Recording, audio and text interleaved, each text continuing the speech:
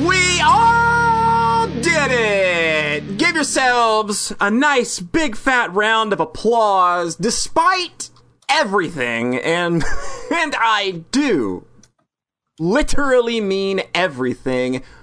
You made it another 365 times around the sun, and you are once again here to join us in this annual year-end celebration of the best video games that kept us entertained through all of the everything ever. If you don't know how this works, we're going to be counting down our top 10 games that we played over the past year over these next couple of episodes, and we'll be sprinkling in those gorgeous and delicious listener-submitted lists as we go. So things are sure to be interesting, and I'm sure you'll find more than a few things that you're going to want to check out afterward. And again, the only rule for the SNPS end of the year list is that if you played a game that year, you can slap it on that goddamn game of the year list. Year of release doesn't matter, so things can and do get a little wacky around here from time to time, but that's how we like it. To my immediate virtual right, popular and perfect and so complete in every way, it's Rhett.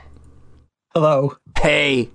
I am saving my voice because this is going to be a big one. It is. We're going to be here for a grand total of 713 hours, and I'm just blowing it all up front. I've got all the energy now, but check back in like 4 hours into episode 2. Yeah. My game here is Mighty Number 9.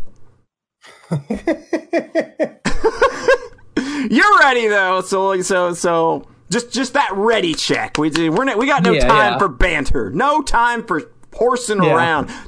Because go ahead. To my immediate virtual left, he'll be your beef stew boy. It's John Dyer. That's me. I just bought like 6 new things of beef stew today, and mine are still $2.42 a can. Mine came down to $2.38. So, got a couple yesterday. We are back in the beef stew game, baby! So good. Oh, it feels great! John, I'm ready. I'm ready for so much game of the year. How about yourself? This is your check test. Are you ready? 10,000% ready for game of the year. You are 10. This is literally most wonderful time of the year. Literally. John loves making lists. I love making lists. It's his most favorite thing in the world, I think. I don't know. I don't know if there's anything you enjoy more. But we got a monster hell of a list to go over this year. There are so many lists to get to, and we thank you all up front for getting them to us. Rhett, why don't you go ahead and get us started? Let's go ahead and have one of those listener lists. As the annual tradition, I like to start with Taylor, who gives the shortest list every time. Taylor has the best lists, according to Rhett. That's why he takes them. Because she does not put any commentary. Nope. So let's go. The first list from Taylor. Eye of the Somnium Files, Nirvana Initiative. Mm-hmm. Ooh. Star Wars Squadrons. Mm-hmm. Grand Theft Auto 5. Oh. And then I really tried to like Horizon Zero Dawn. Taylor. Beautiful. Thank you, Taylor. Taylor, of course, is our lovely music composer and also co-host of We Like Bad Music Only. So, cool. All right. Well, why don't I keep the ball rolling with another guest list coming from another one of our friends who contributes a lot to the podcast in and of itself. This comes from our bitch artist. I'm kidding. We love Sayara the most. Look, it's a joke. We love Sayara. It's a joke from way back. We love Sayara, and Sayara has a list. Sayara says, good afternoon. This is Sayara. 2022 was a year that passed quickly somehow, but still felt very slow. I can feel that. We did not play a lot of games to some completion in 2022, but there were a few that I'd like to comment about in no particular order. Kirby and the Forgotten Land was a really spectacular retuning of the Kirby engine. Originally thought to be a Mario Odyssey of the Kirby franchise, but turned out that it wasn't, which good, because not a lot of games do the roam explore thing very well, and somehow I didn't expect Kirby to do so either. But anyway, Mario Odyssey didn't. Exactly, Super Mario Odyssey didn't. So, but anyway, it was nice. But there's not been any real bad Kirby game. Has there? The mobile-esque ones don't count. All right, number 2. I started to play a randomizer version of The Legend of Zelda: A Link to the Past, which, for a quick recap, you play the game, but every item is randomized, but you still meet the end goal of beating Ganon. Well, its randomness makes it really complicated or frustrating, but they're never impossible to beat. Essentially, it's like a crossword puzzle using a Super Nintendo. While it has some bumpy beginnings, I find doing a random run to be a nice way to settle in for the night. Games were not a major aspect of my 2022, but games nonetheless still are a part of it, as is this community, to which I'm always grateful to be a part of. Thanks, Sayara. Wasn't that lovely, Sayara? Like that, yeah. Everybody I know that plays the Legend of Zelda randomizer seems to just be having like the best time with it. I just don't know that game well enough to feel like I can do competently in it. That's what I'm scared of. It's like I haven't played that since 93 or whatever it came out. Yeah, I've played it twice in my life all the way through. Oh man, I probably played Link to the Past probably 10 times as a kid, but I haven't touched it in 10 years. I really want to just do a flat revisit and then maybe try the randomizer stuff. I could probably pull off a Chrono Trigger randomizer. So what would that even be? Don't know. I know it exists. Does it? Yeah, you start with the Epoch, so you just go. Like, the whole world's just open to you. Go do shit. So it sounds fun. Weird. Cool. All right. Well, hey, what do you say we just tear into it? It's time. It's time for us to start digging into our games of the year as well. So, John, why don't you go ahead and hit us with a spicy number 10? Okay. So I don't want to give people the wrong idea starting off with my number 10, because at the end of last year, I realized I had played a full dozen long RPGs. And I told everyone coming off of that, I'm not going to play as many RPGs this coming year. Yeah. So number 10 is an RPG. I think it makes sense coming off of very long RPGs that this is one of my favorites. So this will be one of the few RPGs I actually get onto the list this year. Oh, and that's Franken. Oh, so this is an itch.io release. It's a kind of it's like a 1 hour punchy, funny RPG with deliberately very light and funny combat. It's a very good comedy game. That pulls a lot from for the Frog the Bell Tolls and Final Fantasy IV. I just like this. I was just very delighted and surprised by this one. Yeah, this game from start to finish is just, it's nothing but a delight. I played it on stream, and I was just sitting there smiling the whole time. And not just because my model smiles. I had a grin on my face the whole time. Yeah, it's just, the way it explodes in the back half is very delightful. My god, it uses an ancient RPG making engine called ORPGCE. Yes, which I used in 1998. Oh my god! But it's been updated, obviously. The effects being used in this modern version are much more advanced than anything that I could do with it in 98, 2000 or so.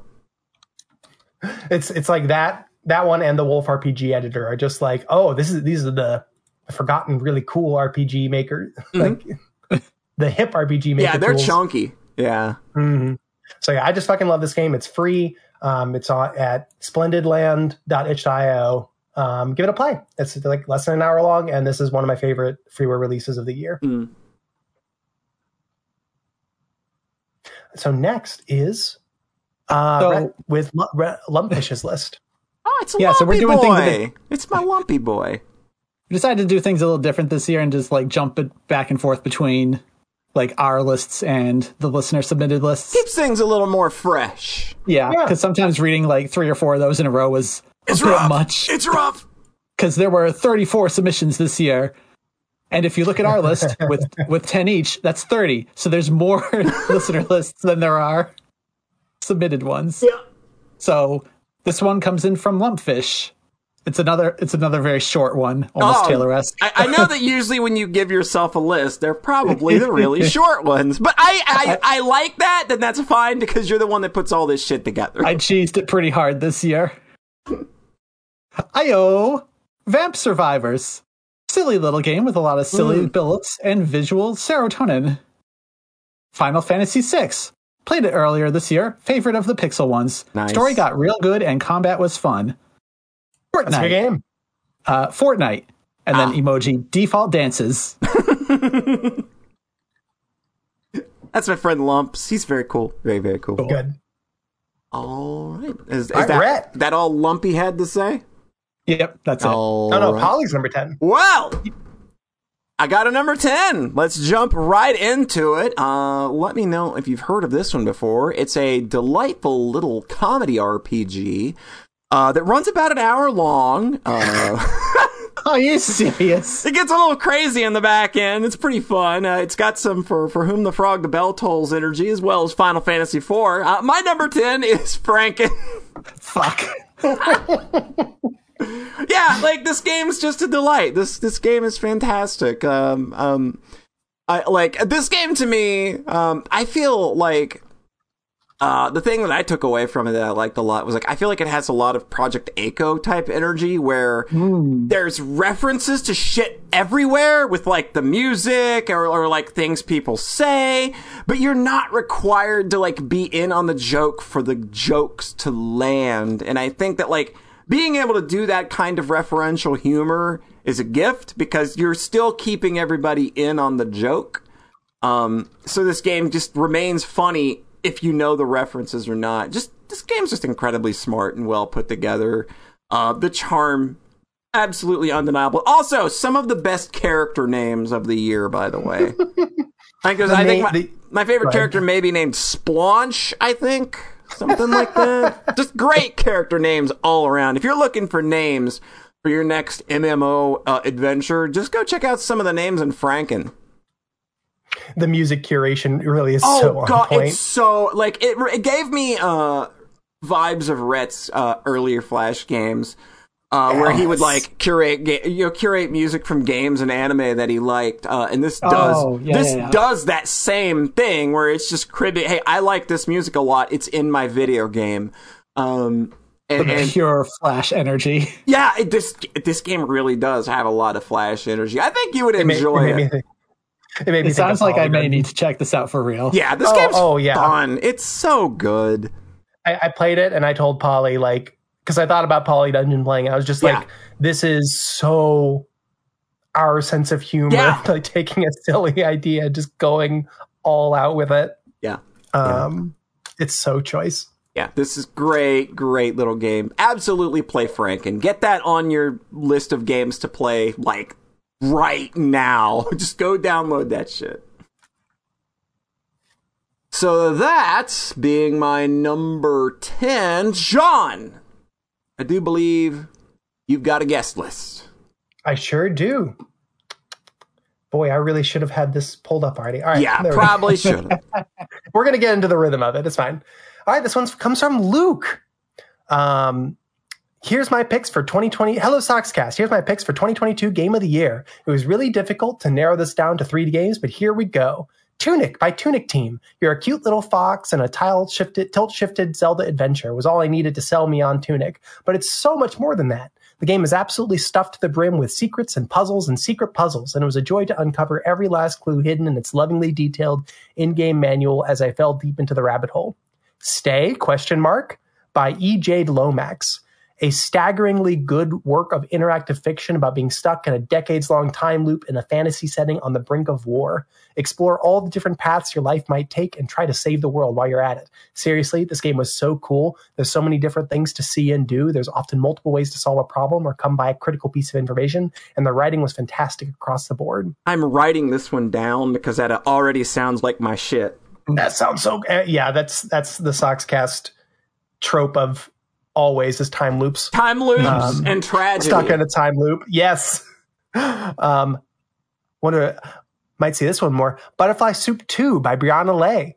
I've been eagerly waiting for more of these baseball-playing, gay disaster Asian American teens ever since this visual novel sequel was announced, and it did not disappoint. It's a game with a lot of serious subjects on its mind: racism, homophobia, navigating rocky relationships with immigrant parents, and exploring your own gender, sexuality, or cultural heritage.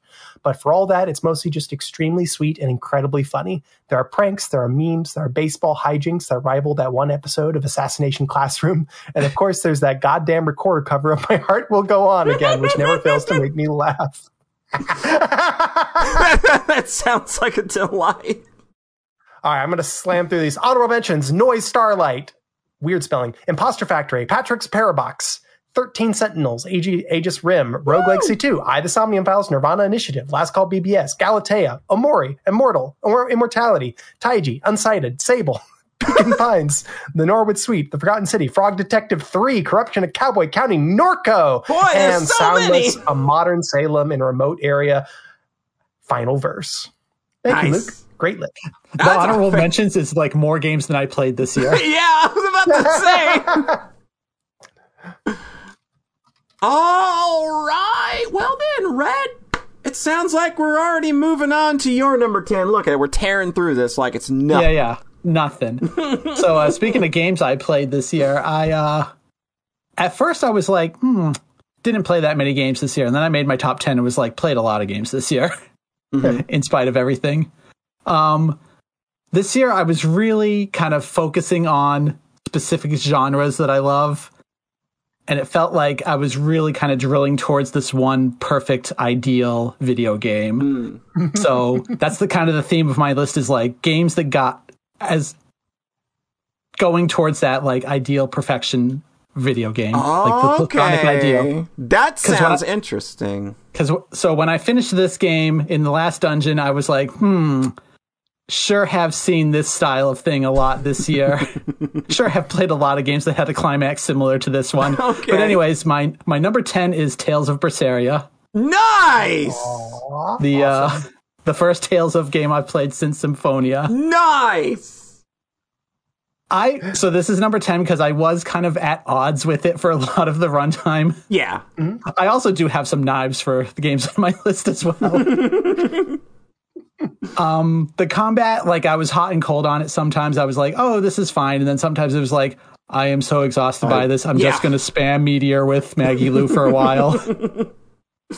I did come to really like playing as Eleanor towards the end.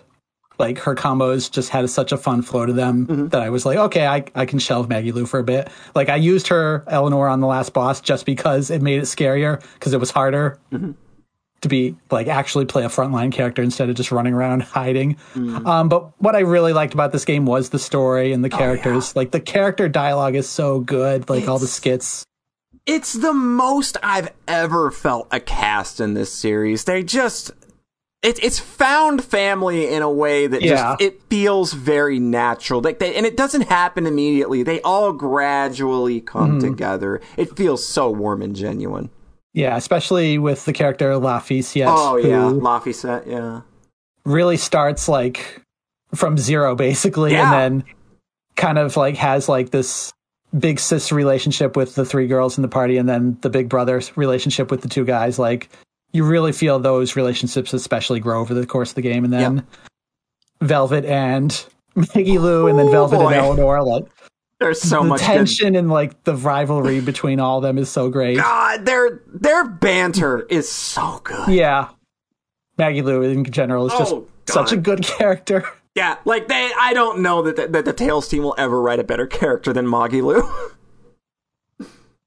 I did have a little reservations with the very ending. It's like there's parts of the ending I like. There were parts of it I was like, well, it had to go that way. Yeah. And then there was one thing where it's like, oh, this is a prequel, huh? Which is like, prequels are always kind of... And it's a prequel to a bad Tales of That's game. the worst part, is seeing like, oh, it's a prequel to a game that takes place 1,000 years later and also people don't like, and call it like, not even like not like, but like, this is the worst Tales game. Yeah. Which is like... And also like a large chunk of the story was excised to make it DLC. Oh, God. Yeah, Zestiria is pretty reviled. So the fact that this one kind of takes a swerve in like the last 30 seconds to Yeah, tie into that it's- one is a little strange. It's a little off-putting, sure, but I think that it more than still nails that landing. Yeah. And Velvet is a great character. She's just so God, she's so goddamn good. mad. She's so angry. goddamn mad. I love a woman that is mad and that could and would kill me. God, she is the best. Yeah. So that's my number 10, Tales of Berseria. That's a strong number 10. All right. This list was nuts by the time I was done.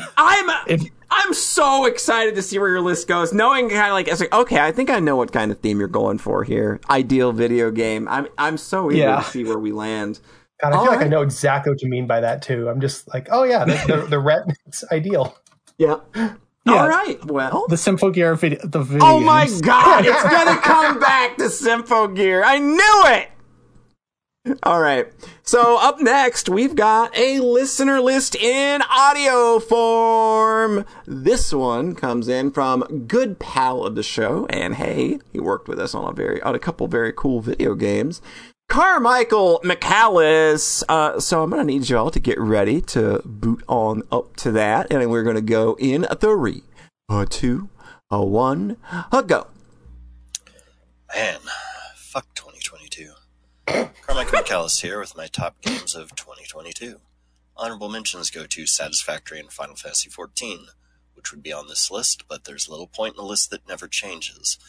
Special mention to Return of the Obra Dinn, Linda's Inception, and Such Art, which I'd tell you more about, but I'm trying to somewhat obey the whole we only have a finite amount of time in existence and other people may want to turn thing. Anyway. Number 3, Darkside Detective, a point-and-click series where you follow Detective McQueen investigating the strange happenings in Twin Lakes. I watched Polly play it and picked it up while it was on sale. Highly recommend. Number 2, Dragon Quest Builders 2. Minecraft-style building with Toriyama graphics and art. I put a little over 120 hours into this, and 30 of those were after I beat the game. It's genuinely fun with a nice story attached to it as well. Malroth reminds me of Vegeta, if Vegeta understood what a friend was beyond a textbook definition. Number 1, Vampire Survivors. Not gonna lie, 75 hours for a $3 game is a price that's tough to beat. This game seems to have started a new genre. Don't ask me what that genre is, because I'm terrible with that shit, but thanks to it, we also have 20 Minutes Till Dawn, Hollow Cure, Toho Library Survivors, and more, and I've had a lot of fun with all of them. Vampire Survivors was kind of what started it, though. Anyway, that's it for my top 3. So fuck this year, take care of yourselves, eat the rich, or if your health doesn't allow it, maybe mulch the rich instead. And may we do more than simply survive next year. Thanks so much, Carmi. Thank you, Carmi. What an absolute... Yeah, Vampire Survivors is like one of the stories of the year, isn't it?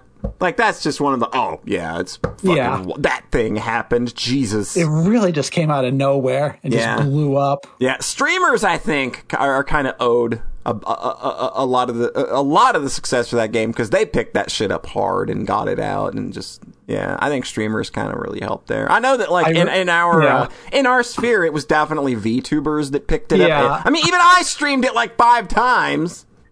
I remember the first time I saw a stream of it, in like 10 minutes, I went from, what the fuck is this? It looks like trash, to I'm buying it, to I'm buying it, and like playing it that night.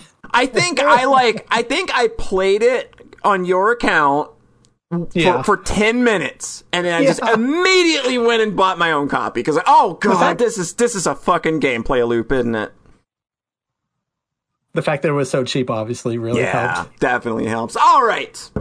Thank you, Carmi. The story in Dragon Quest Builders 2 sounds great because that's the one that begins with the alternate ending of DQ1 where you side with the villain.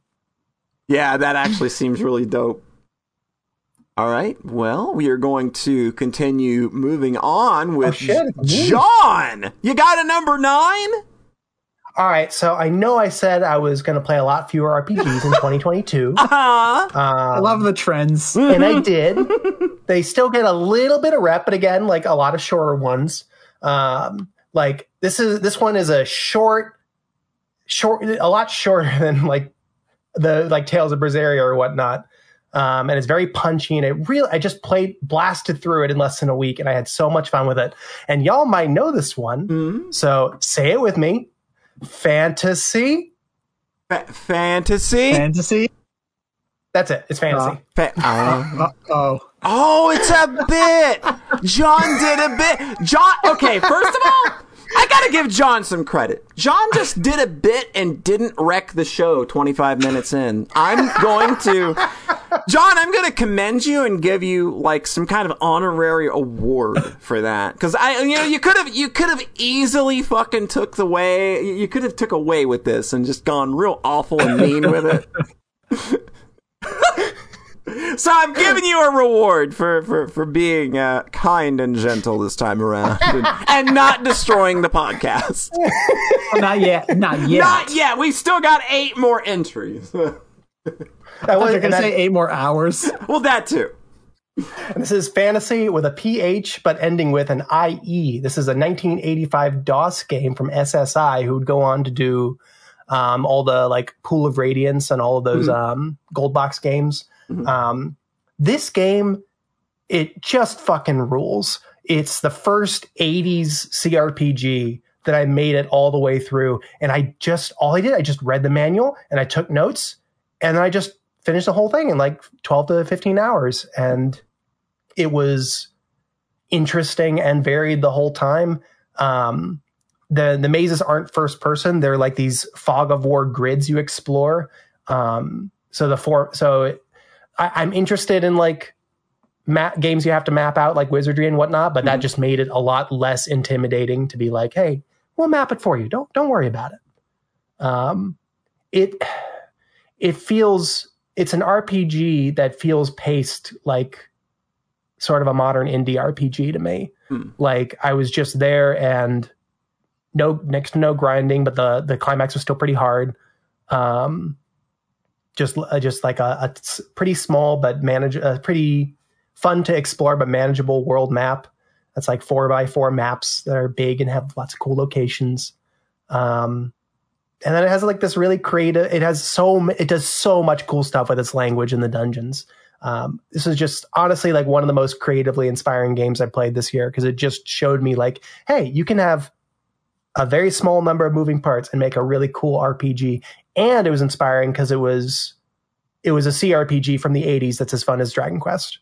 And I've tried Ultima, I've tried a lot of them, and I just get put off because they have a lot of moving parts. They expect you to play for 30, 40, 50 hours. This just was exactly hit my sensibilities in a good way. It's just a legit fun game. And I want to play like the bigger ones and appreciate them, but this is one I can easily kind of recommend to other like RPG nerd weirdos in my friend group. It's like, hey, this is one you can just play. You don't have to know all this other stuff. You can just read the manual and play it, and have a good time. And I think that's really cool. So that's awesome. Hopefully start of a larger relationship with 80 CRPGs, but this was a really cool one. Awesome. Yeah, I remember this one treating you really well, and seeing the screenshots and thinking, I could make a game like Yeah, I've had the same thought. I made the grid part. You did in Love 2D. And I made had like a little event system so I could do text boxes and choice branches. It's really cute. It's like really fun. Like even if I have no interest in playing games sometimes, I love like when a game, like I look at it and go, I bet I could do something with that. Mm-hmm. That's the great thing about 80s games is I could do that now. I can do that now. With modern tools. Exactly. Hey, I'm fine with that. Assembly. I'm fine with that. It's honestly a great feeling. It's like, oh shit, yeah, I could. I will make video games for days that are just squares and smiley faces, motherfucker. ZZT was made for me. Oh my god, yeah. This is if you like ZZT, like you'll probably vibe with this a lot, I think. Oh. All right. Rhett, Poncho Smith's list. Okay, this next listener list comes in from Poncho Smith, as John just said. Greetings, Soxcast denizens. I didn't play that many games this year, and I'm not really sure if I was fully in love with the ones that ultimately went with, but I'll give it a shot. So now, a list of games that aren't Hollow Cure. Don't. Number 3, Needy Girl Overdose / Needy Streamer Overload, take your pick.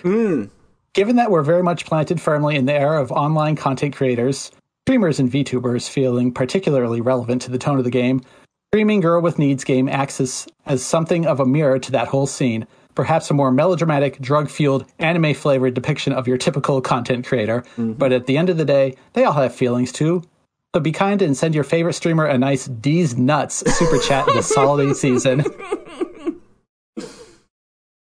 Number 2, Freedom Planet 2. Ooh. After a long 8-year wait, the sequel to 2014's love letter to 90s blast processed platforming finally dropped, and it went completely under the radar. Yeah! Many of the major gaming sites haven't even bothered to review it yet. A real shame, too, since this is a solid game from top to bottom. It feels as if every last concept, every last idea the devs had for this game was miraculously squeezed in somehow. It's a longer, more bombastic game. Not everything hit the marks, but it's a more than worthy successor to the original. Number 1, Kirby and the Forgotten Land. Let's just get this out of the way. Is it as good as Superstar? Well, it doesn't quite get there for me, but it's still probably the best you could hope for from a 3D Kirby game. It's the happiest game to ever take place in a post-apocalyptic setting, and of course, the pink boy is a car, among other things. It's the Super Mario 3D World blueprint with a generous bucket of Kirby paint slapped onto it. It's Kirby. Everybody loves Kirby. It is literally impossible for anyone to be mad at Kirby for any reason. Kirby, Kirby, Kirby, Kirby. I swear, I'm very glad this turned out to be Mario 3D World Kirby and not Mario Odyssey Kirby. Yeah, I was like, oh yeah, I appreciate that. Yeah, I bought this game, but I've not gotten into it yet. I forgot this came out, and I was like, yeah, I want to play it, but not, Nintendo $60 to play it. I got it I think it was like $30 off. Nice. Yeah. Nice. Yeah. Mouthful mode.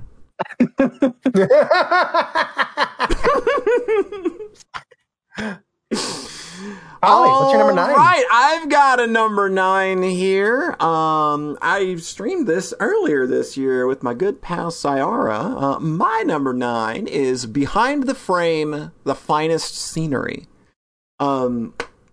This is a little narrative-focused it's sort of a point-and-clicky adventure, kind of exploring game. It's got some very mild puzzle elements that this story is just like, it's about this artist girl and the things that she's going through in her day-to-day, and she's got this fascination with this old guy that lives in the apartment building next to her. Like, their windows are like right next to each other, so and like throughout the course of each day, like weird things just start happening in her apartment, and you have to explore her room and solve all these little puzzles, and these unlock like different paint colors for you to use. So like you go over to her easel and you start painting, a picture, or like you look around the room and there's like weird, like there's a painting that's on the wall that's unfinished. What's up with that? So you like go and you start painting it in with color,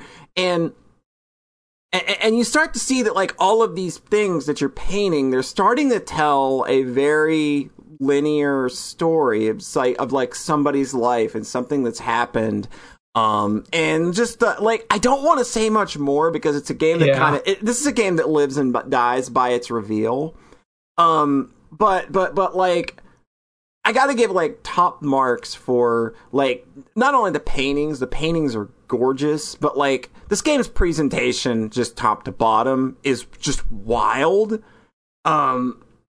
Like the 3D represent, like there are parts where you go into the paintings, but they're 3D representations of the paintings, but they still look like paintings. Oh, cool. It doesn't look like weird out of place 3D models. Like you look around and you still looks like you're looking at like the painting's 2D image, but it's 3D. It's a very interesting art style that they've managed to pull together. On top of that, like just like the environmental design, like her apartment feels really lived in and not like a stock asset or something. Like all these little details are just poured over, and it feels like just a living, breathing world and that you're inhabiting in just this little space. Just a gorgeous little story, and it's just amazing like how much they were able to pull off with such a small scope.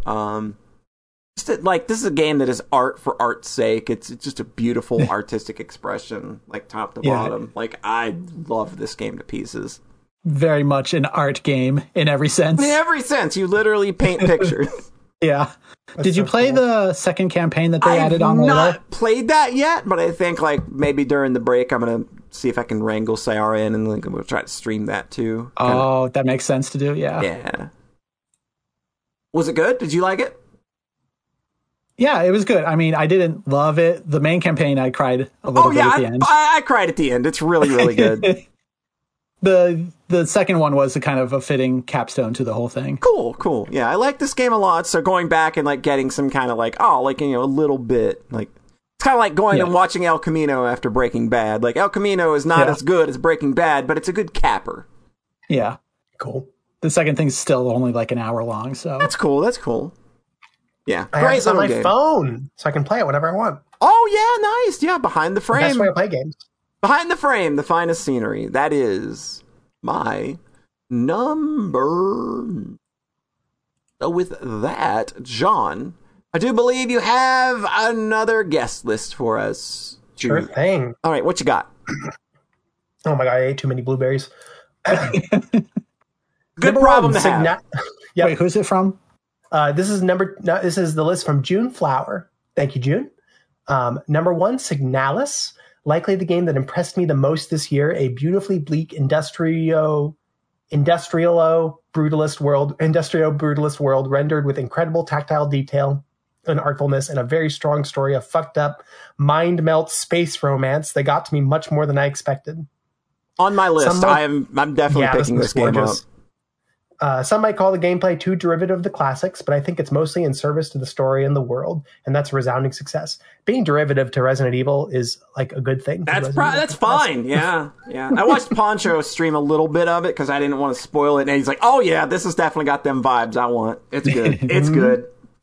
Cool. Two, Safani, Analgesic Productions. A game that blew me away, a deeply thought-out story about identity, technology, and nature simmering under a gorgeous platformer. The idea of collecting information on different creatures by finding them and interacting with them is something I want to explore as well. Bonus points for having some of the wonderfully realized bits of open-ended, free-roaming platforming, something that's pretty rare today. I really want to play. I own this one. I'm excited to get to it. 3, Caves of Cood. Cood. I'm sure. QUD. Yeah, I don't know how you say that. I think it's Cud.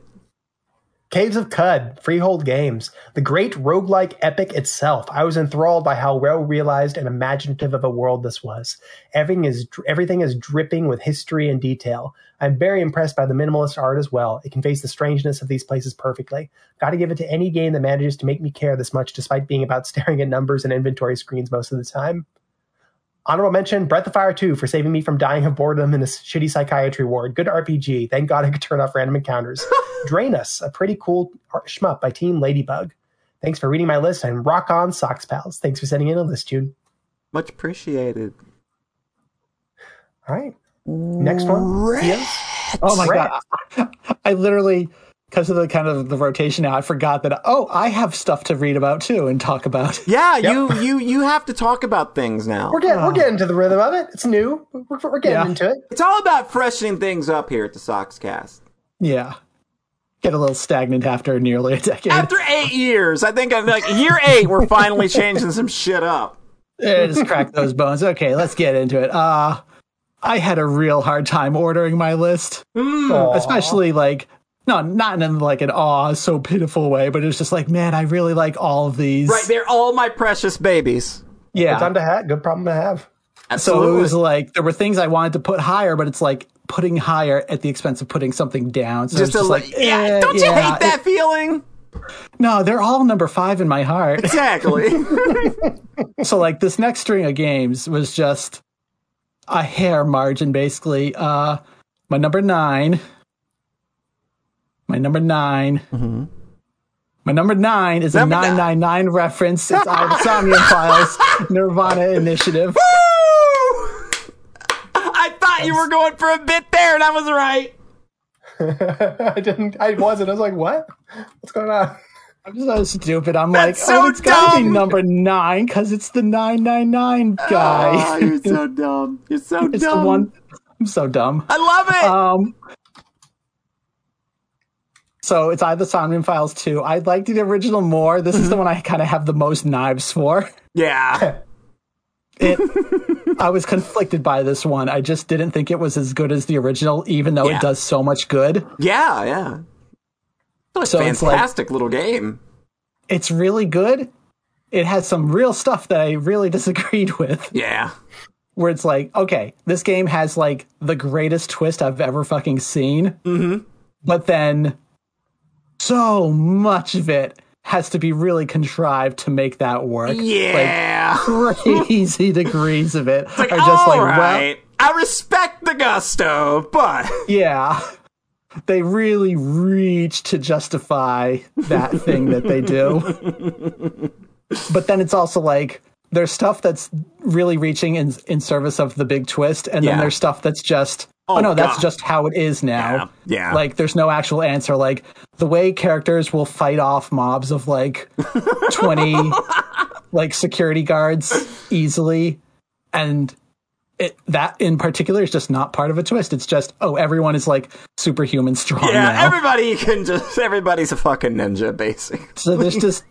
The action cutscenes were so weird. Fun. They're so dumb. They're so dumb, but it's like the way, like, what is it? How is it pronounced? Like Nightclots or whatever. Nizet Yeah, like the secret organization that was referenced in the first game and didn't actually exist. Oh, it just exists now. It just exists now.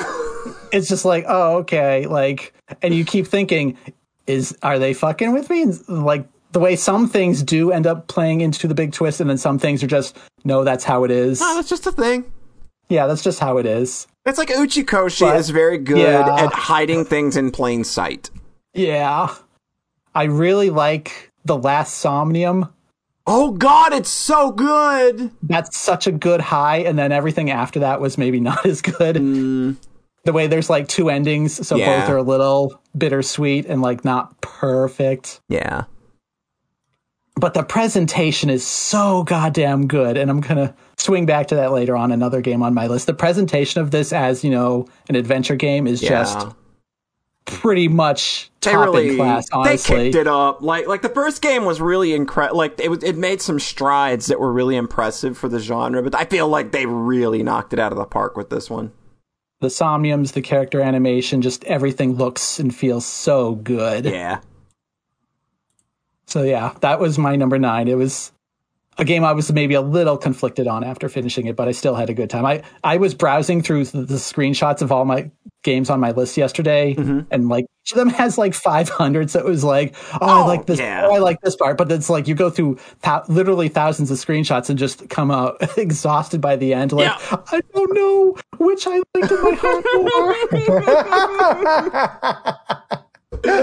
Again, also similar. It's a good problem to have. Yeah. Again, just a solid. Basically, this ended up here because of the fucking 999 joke. Yeah. Okay. And man, you always for the bit, man. You sacrifice for the bit. Pretty much.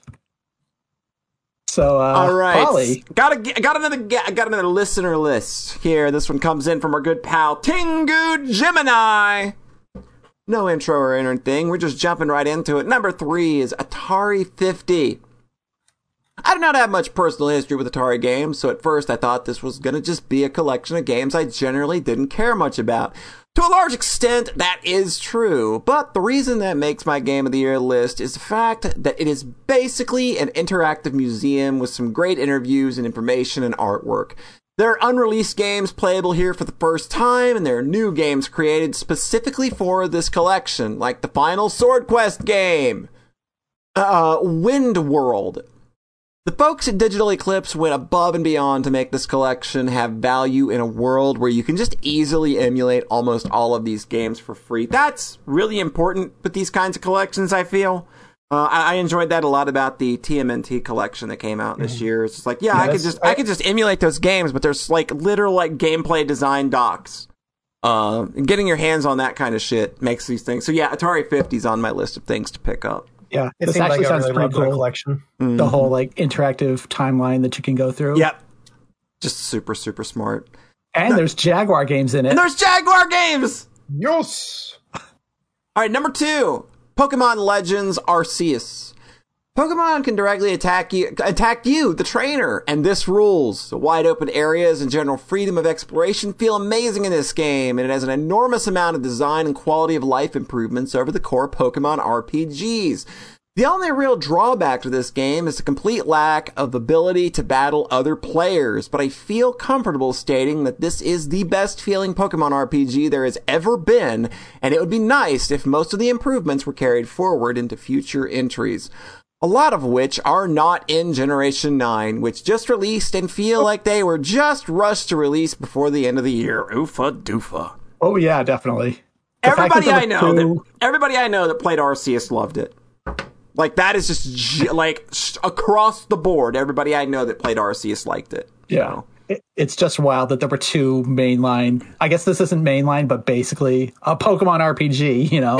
Yeah. In the same year. This was January, I think. Yeah. Pretty early. And here's another familiar face. I think we're going to be seeing this one a lot. I didn't realize this was coming up so often. Another one, Kirby and the Forgotten Land. Oh, man. He's shaped like a friend and can horribly stretch his body around large objects like cars now, like he's some kind of monstrous flesh song. This is absolutely one of the best Kirby games, and I'm amazed how naturally this series transitions to 3D movement. Kirby has a dodge roll now and can counterattack enemies that he dodges through the attacks of, and it almost feels like a super stripped down character action game during the boss fights. So dope. Yeah, I remember playing the demo and got that impression. Like, there's some chunk here. Interesting.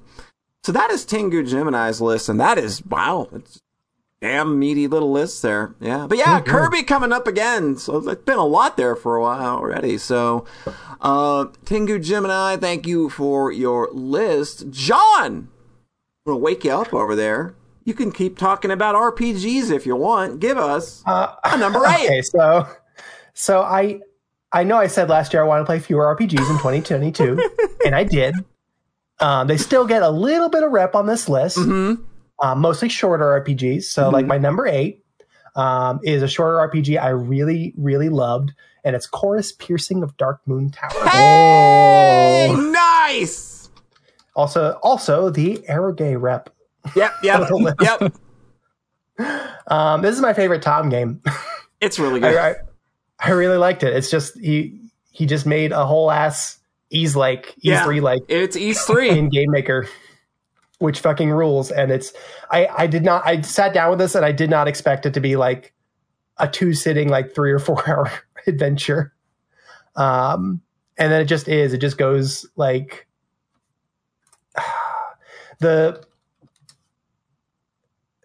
the way that it gets like that Falcom energy, I guess, is the easiest way to say it. He really harnessed Falcom's East, like early East energy with that game.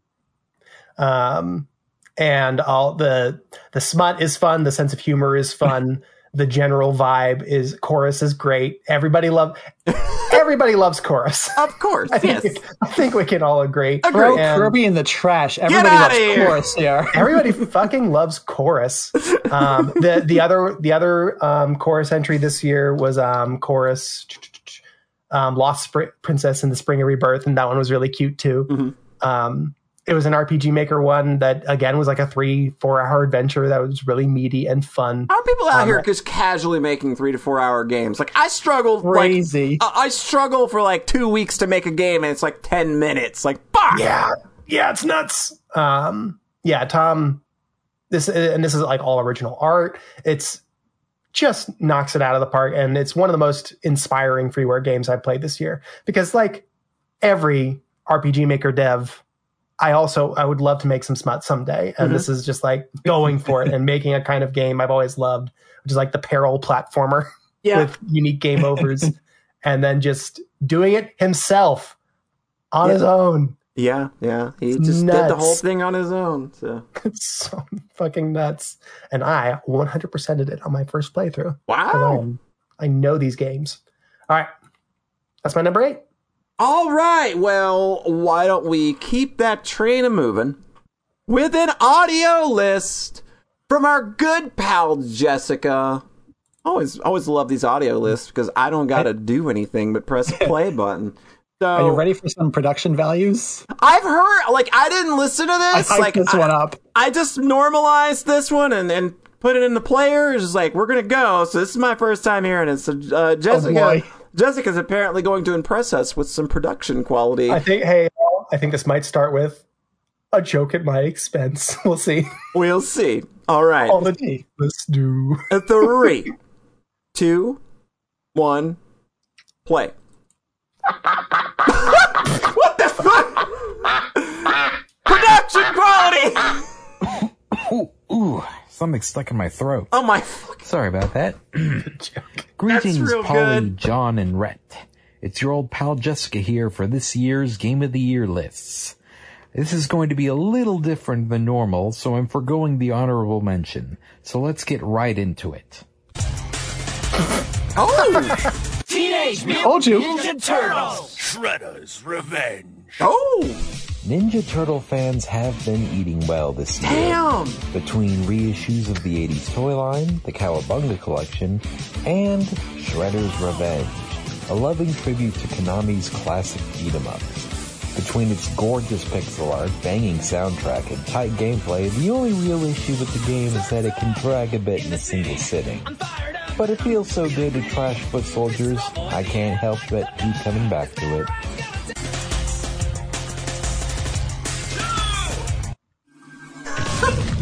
Bayonetta. 7 years after it was initially announced, Bayonetta 3 was finally released this year, and it was well worth the wait. This game is a non-stop roller coaster of action set pieces and top-notch combat. It features a plethora of new weapons and demons that you can now summon at any time, as well as a new character, Viola, who adds variety to the combat with her parry mechanics. The story is filled with nods and references that almost make me feel like the game was tailor-made for me. All in all, I thought the game was great, and it earned the spot on this list. Also, P.S. Hideki Kamiya can eat a dick, though.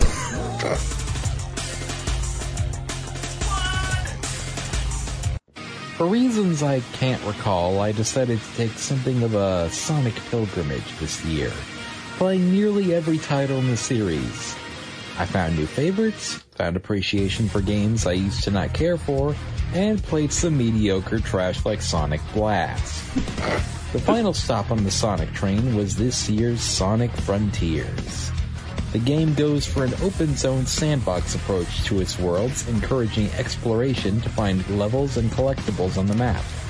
Running across huge landscapes with Sonic feels so fun and natural. I spent a lot of time finding challenges to uncover on the map. The game's major sections are bookended with amazing supersonic boss battles, set to some of the most banger songs in a franchise that is full of them. And of course, the story is some of the best material we've gotten since Unleashed, finally doing away with the quippy dialogue and giving us a story with stakes and nice character moments. The game isn't perfect. Sonic's open zone control scheme doesn't really lend itself to the cyberspace levels, but I found that I had such a good time that I could easily overlook the flaws and name Sonic Frontiers my Game of the Year for 2022. Wow. That was... Yeah. Holy shit! That's one of... Jeff. I think that's one of the most... That's gotta be the most incredible list anybody's ever sent. That's eat your heart out. Like Yeah. Polygon and Kotaku. Jesus. Y'all couldn't make lists like that if you tried. Jesus Christ. That was solid. That was... Ruled. Yeah. That was amazing. It's Nice just like, work. oh, this shows up everybody, including us. Yeah, like, we literally just like, fuck us! Show's over, folks. And Polly, you said that was edited on a phone. That... I don't think Jessica has a computer. To my knowledge, she does not. Fucking nuts. So that is an incredible piece of work to have done on a phone, if that is indeed how it was put together. I don't know the specifics. Maybe I'll ask her later. But yeah, like that. Either way, even on a PC Bravo. Yeah, that's Oh solid. God, I mixed it up with. I mixed Jess up with like Don, the person who does the Hello Softcast, and John. No. Oh, very different. No, Jessica is the duck, as indicated Yeah. by the fucking opening. That was so good. What a list. Thank you very much, Jessica. Very, very much. That was cool as shit. All right. Well, I don't know how the fuck I follow that up, but I guess I kind of have to. I guess I have no choice. I'll give it the old college try though. My number 8 is a game that I played a demo for and then waited an entire year for. And you also cannot trust my opinions on it because I helped kickstart it. My number 8 is Corpse Factory. Oh, fuck yeah. I'm playing this very soon. Yeah, Corpse Factory is this is a game that just time and time again from the moment I started playing like the demo a year before I played it till the final ending had finished. This game managed to like bob and weave my expectations in ways that I hadn't even considered just consistently.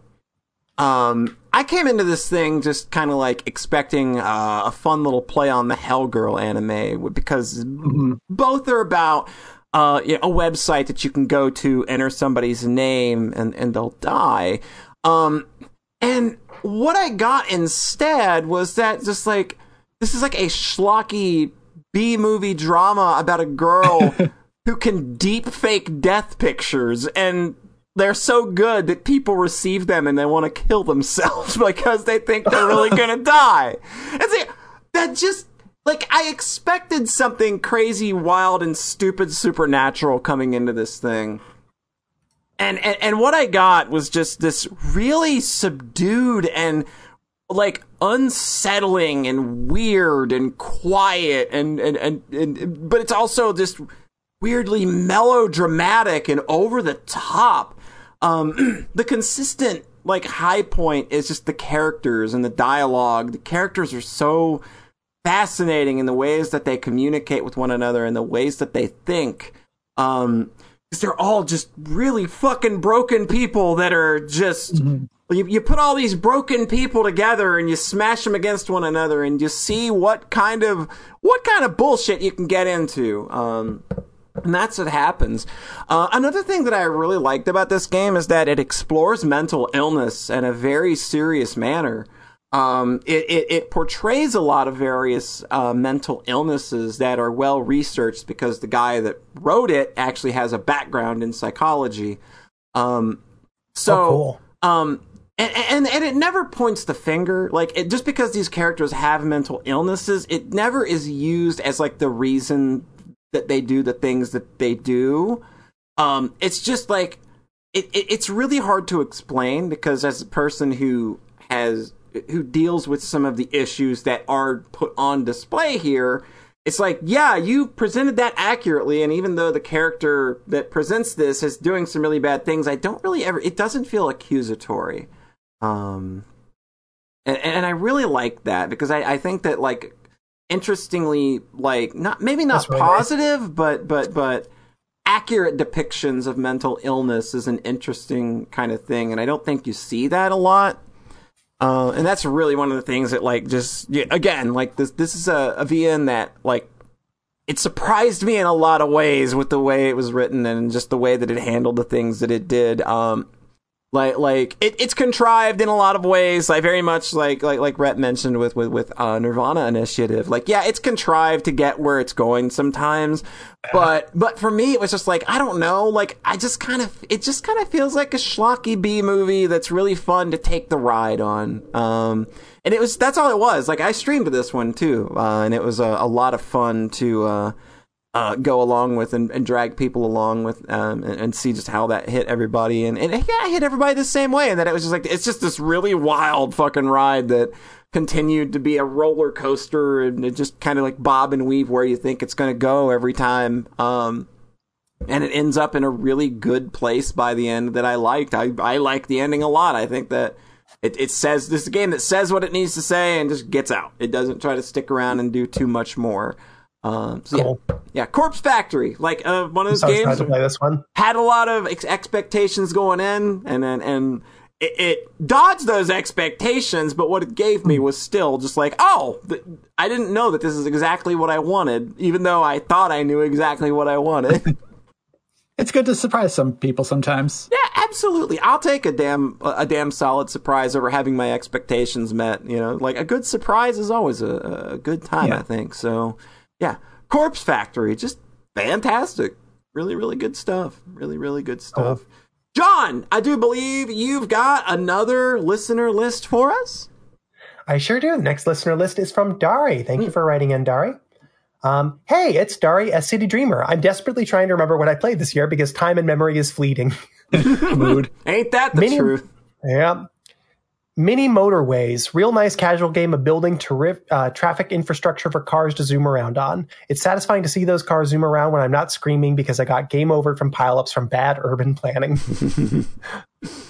Lisa, the Pointless, Scholar of the Wilbursin. It's not every day you play a fan game of a fan game.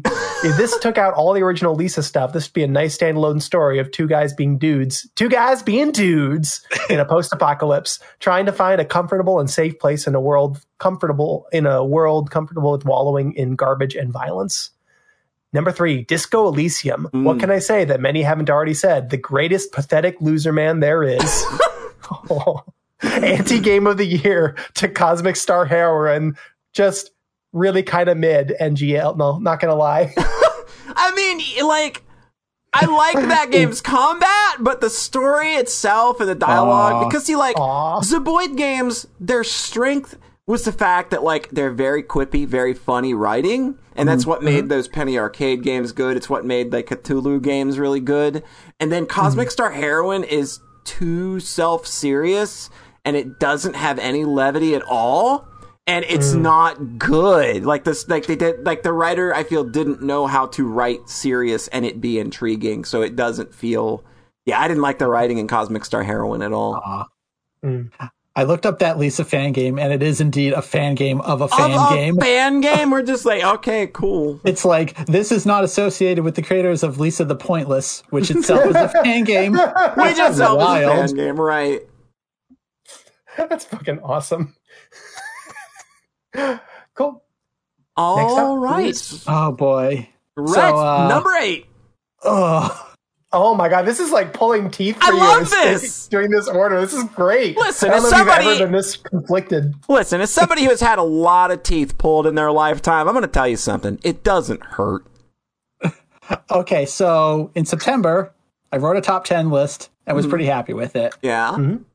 Late November, I wrote a top 10 list. It ended up being exactly the same. Was happy with it. Yeah. And then yesterday, I wrote the final top 10 list. Because this game on my list, I finished yesterday. Oh, shit! My number 8 is The House in Fata Morgana. Woo! Fuck yeah. It was really, this is the actual tooth pulling part, is like, it's really hard to rank something I finished Right. yesterday. Like, what role is recency bias playing? It's like, I am prone to recency bias. I'm prone to nostalgia for the other stuff. It's like, I just wasn't sure. This almost slipped a spot lower, but the 999 joke pushed this Right. up. Because you're a dumbass! But also, I think that ultimately, when I looked inside, it was like, Somnium Files had stuff that I disagreed with. Yeah. House and Forgot. Like, the biggest sin of this thing is that it's kind of slow. Oh, yeah. So, There's that that mid to late part with the flashback. That's the part that really dragged for me. For me, it was like the first 3 arcs. Oh, Like, no! Yeah. No, I think that makes total. I get it. I get it. I feel like it pops off in the back half. Yeah. It was absolutely. really like, until about halfway, it was like, I just don't see how this is going. What's the overall narrative? And then okay, here we go. Okay. Reclaim yourself. This one pops off in a big way. You might say it. You might. There's VN shit. That's a good VN That shit. damn good VN shit. This is the visual novel. It is the purest visual novel. Yeah. This is a game where there are choices and there are bad endings. They are like 7 hours apart at times. Yeah. Yeah. Like, looking at a guide, it's like, oh, chapter 5, no choices. Chapter 6, oh, you click this one, you get the bad ending. You click this way, you keep going. It's like, there's so few choices. Yeah. Yeah. Like, it's that it's like almost kinetic, where it's just a straight shot. And like the other thing, this game maybe goes a little bit outside the idealized ret aesthetic in that this game's very sad. Oh God, there are times when I was playing the house in Fata Morgana that it got so heavy that I literally had to just like, I have to stand up and go away for a couple days. I can't come back to this right now. Yeah, I definitely know why now. And there were times where I was playing it. It was like, well, I have to stop now because, I have to go to work. Mm-hmm. And also, thank God, because I can't handle what's happening right now. Yeah. Like, just got to mention, like, a character, Amy. Oh my God! Just, that...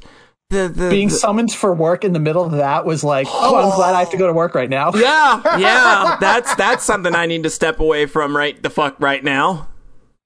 When you said purest visual novel, I thought you meant because it is a succession of characters going through really, really horrible traumas and trying to that as well. the core of visual novels. Yeah, it's this one is just so much. Basically, the very first year I think we did Game of the Year, I didn't put The Last of Us on my list just because too sad. That's a very sad, unhappy game, and I wanted to put a happy game on my list instead. So I was like, okay, Fata Morgana is going to be on here, obviously, but maybe it's not going to be like, number one or whatever, because it's just... But also... A little bit outside. Cried a fucking lot at the end. Yeah, I was a blubbering mess finishing that game. It's so goddamn good. There's so much. It's so much release. Yeah, it is such a slow. But this thing is so long. Yeah, this is one of those visual novels where usually when I play a visual novel, I don't feel the length all that often. Mm-hmm. This is one where, despite the fact that I love this game to death, I really felt the length. I was like, you are definitely 40 hours, aren't you? For me, it was like, because I did start this 2 years ago and drop off like right at the end of the first arc, like right at the end, right before that, right before the moment pops off. Yeah, but then it gets slow for several hours. Then that pops off. Actually, the second one pops off maybe a little more consistently. The second one pops off pretty. It's pretty consistent throughout that. But then there's the third arc, which may be the most frustrating because the guy in that one is just doing such a stupid thing. So much. He's so stupid. The fucking worst. And you're just like, where is this all going? And then you finally start to piece things together, and boy, does it go. Also, music, fantastic. Oh Jesus my Christ. God, what a soundtrack. I love it. Like, one of the first things you see when you turn it, hey, we recommend playing this with headphones because the music's fucking good. Yeah, because like I mentioned how Somnium Files has extremely lavish productions for a game that is mostly dialogue. Mm-hmm. Fata Morgana is very dry in the presentation. Where there's definitely more CGs in the back half than there are towards the front. The front was definitely like, not a whole lot of character sprites either. I like the character sprite style, however. No, they're great, but the fact that anybody who is just a tangential character does not they get got a sprite. nothing. Yeah. There's so many characters that are just man or like person. Yep. And then there are named characters that just do not get sprites. Yeah. It's like the visual style of this was pretty dry, especially for like 90% of it. Yeah. The text is happening on like the bottom quarter of the screen. Yeah. Go ahead. Like there's very few moments where it goes full visual novel and has text on using the entire screen. Yeah, it's mostly all in a little dialogue box at the bottom, and you kind of just gotta deal with that. Yeah. Mm-hmm.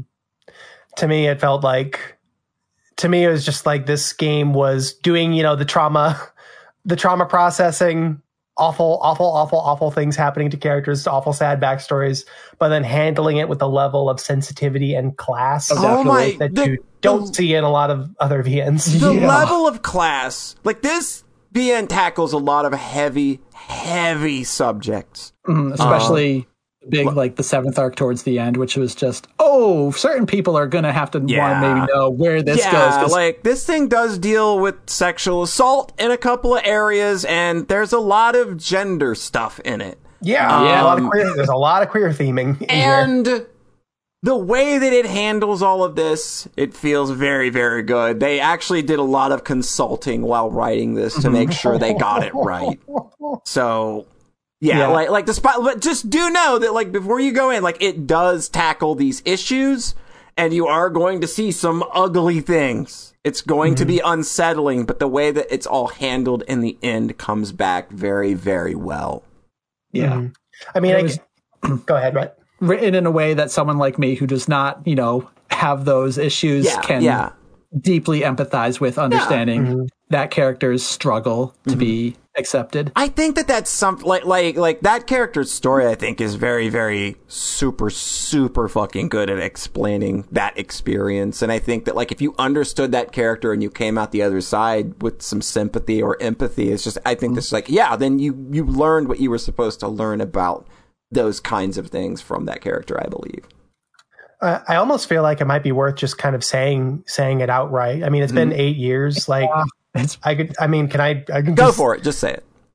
I think this game has one of the most like well done portrayals of it's the most well done portrayal of a trans man I've seen. Yes. In a game. It's really well done, and you just love and care about him, and he's really so cool. Oh god, he's so he is cool. He is so fucking cool. Like he is in no way a character you look at with pity, even though he's been through the worst shit.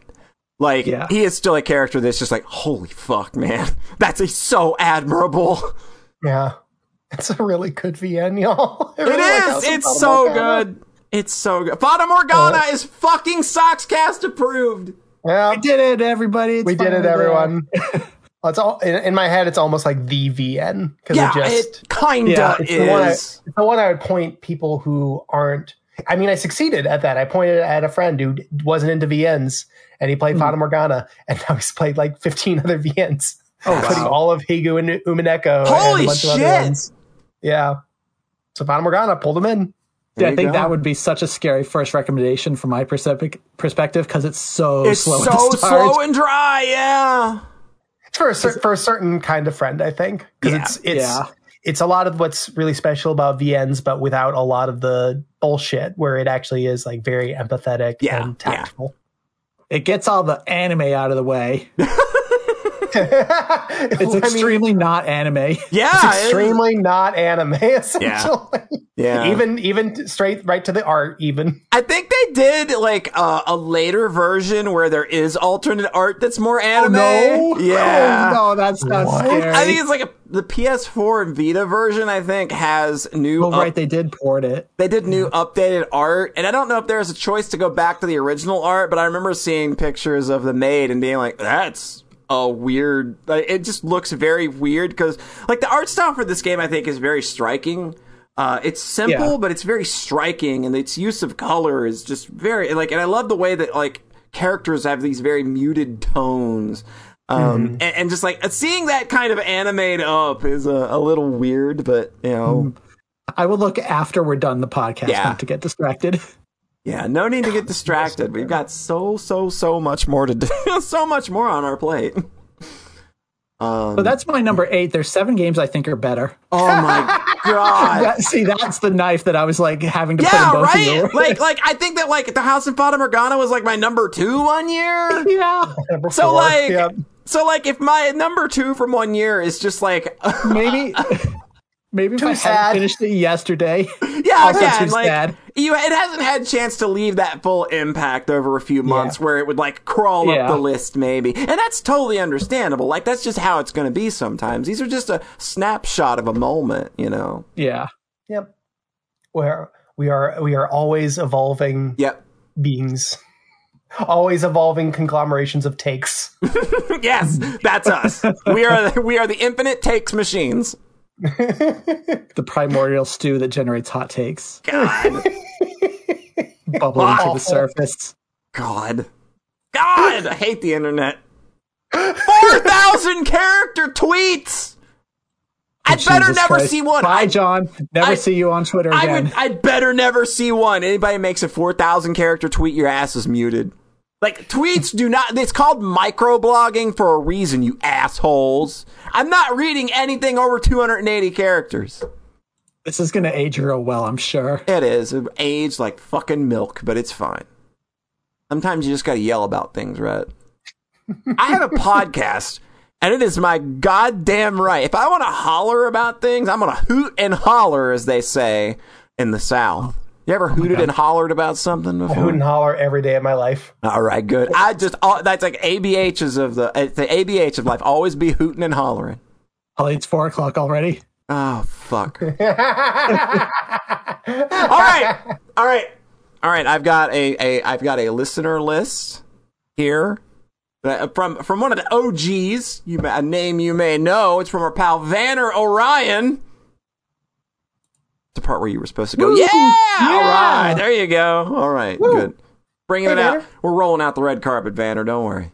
All right, I don't know if these are in order of preference or not, so I'm just going to read them as they are written. Number 1, The Sinking City. Not only one of the best Lovecraftian games I've ever played, but there were legitimately moments in this game where it reminded me of playing the original Silent Hill. If you're a Cthulhu Mythos fan, you'll be squeeing at every bit of this game. Also, I got the Switch version because fuck their publishers. I guess I'm not aware of the story there. I guess there's a deal there. Number 2, Teenage Mutant Ninja Turtles Shredder's Revenge.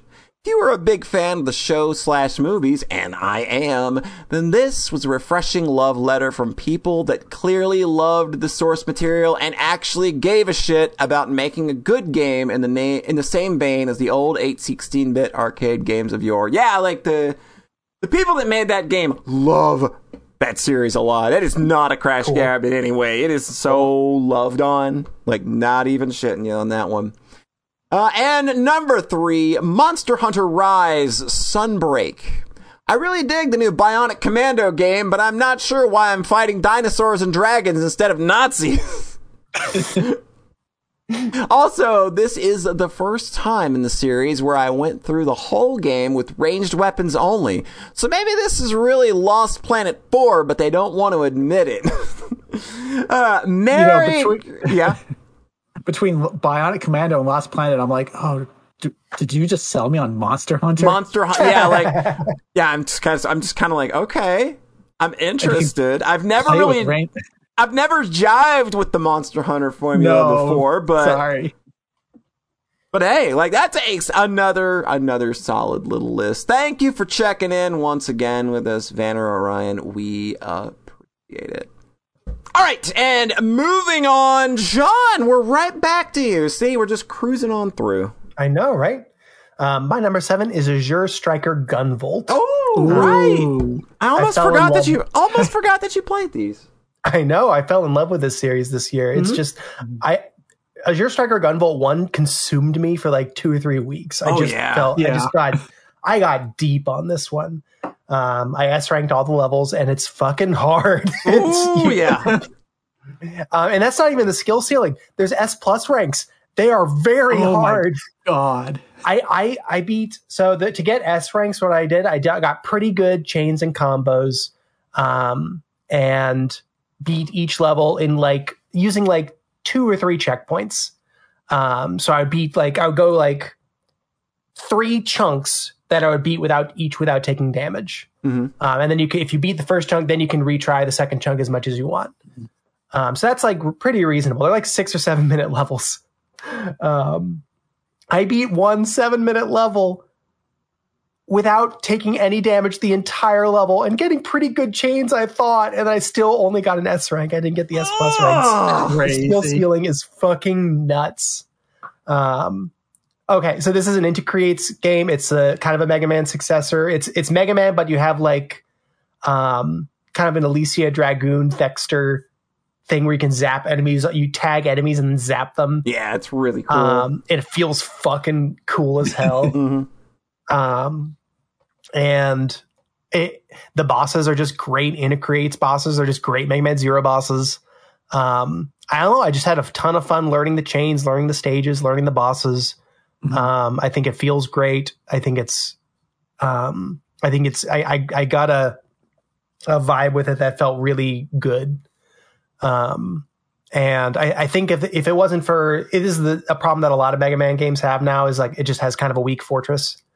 Yeah. If it weren't for that, this would probably be like sky high on the list. But even as is, I think this is a great, fun time, and I can't wait to keep playing more Gunvolt games. Okay, but what about the part when you're chaining really well and the girl sings? It's pretty great. You get idle music. Yes, idle music is a vital component of the. So it's like slightly edgy, dumb. It reminded me of Sword Art Online with the writing throughout. Of course. It's like chuny bullshit. Mega Man Zero is the writing. Yeah. Plus, everything is like built around idle music as catharsis. Yeah. Yes. It's very good. In the second game, it plays during the final boss fight, and it's great. And it asks you to sing along with. It's so cute. God. It's crazy. Yes. Yeah. Gunvolt is so good. I played Gunvolt 2 and had a really good time with the finale of this one. Like, it definitely escalated in a fun way. Yeah. Yeah. And then And true ending. there's 3 more games. There's way too many games for me to actually care about the sequels. Oh my god, I'm so jazzed. Wait, there's like 3. There's like 2 more Gunvolt games, and there's like a whole Luminous other Avenger, Luminous X or whatever. Avenger. That's when I just go, fuck this. It's 5 games. It's just Mega 5 Man. games, he it's says. just 5 games. If you can play 10 Trails games. We're not talking about those yet. And besides, I only played 2 this year. I'm like pecking at them slowly. It's like, all right, I want more Gunvolt. Let's jump into Luminous Avenger. Well, on the Luminous Wiki, Avenger, there's also Mighty Gunvolt and Mighty Count. Mighty I've actually Gunvolt. played both of those. Mighty Gunvolt Burst seems actually good. Yeah, that one actually is fine. Like I have That's the its other own one, and it's thing. just boring Mega Man. Mighty Gunvolt Burst is better Mighty number 9. Yeah. Like, the bosses in that straight up are. They the same straight up characters. are, yeah. They just redo all of 8 of those fights. Like, look, we'll do this right for you. Hold on, we got you, homie. Oh, that's funny. I will say Gunvolt 2. I generally liked 1 more because Gunvolt 2 gets like really hard and annoying with the boss patterns. But Gunvolt 2 also introduced the new dash character that just plays like Rocket Knight. So instead of shooting the guys to tag them, you just you'd air dash tackle into them, and every time you hit an enemy, your air dash recharges, so you can just like bounce around like a pinball on these stages, and when you get it right, it feels really good. Aim in the air. And he's the main character of Luminous Avenger IX, and he has his own idol singing girl. Oh, rescue. good. Yep. So, Intercrates fucking rules. This one made me really happy. People need to get on the Inti Creates wagon and get off the Way Forward wagon. That's just Good my way forward. That is just my opinion on things. Because see, I've heard the opposite opinion a lot, where I've heard people just Seriously? fucking dump on Inti Creates for like no reason. Like, or the reasons they have are really stupid and boring. Where it's like, man, no, Way Forward fucking gets it.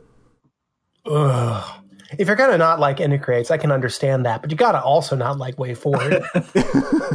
That's the only way I will accept it. Yeah. All right, Rhett, give us Matt's list. Okay, this list, like you said, comes in from Matt.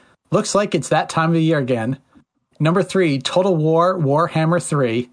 This game's had a rough year, but the release of the Sandbox campaign map and some serious TLC from developers Creative Assembly have the game in a pretty good spot at the end of the year. With 60 odd starts and 23 races, I'll be playing this game for a long time to come.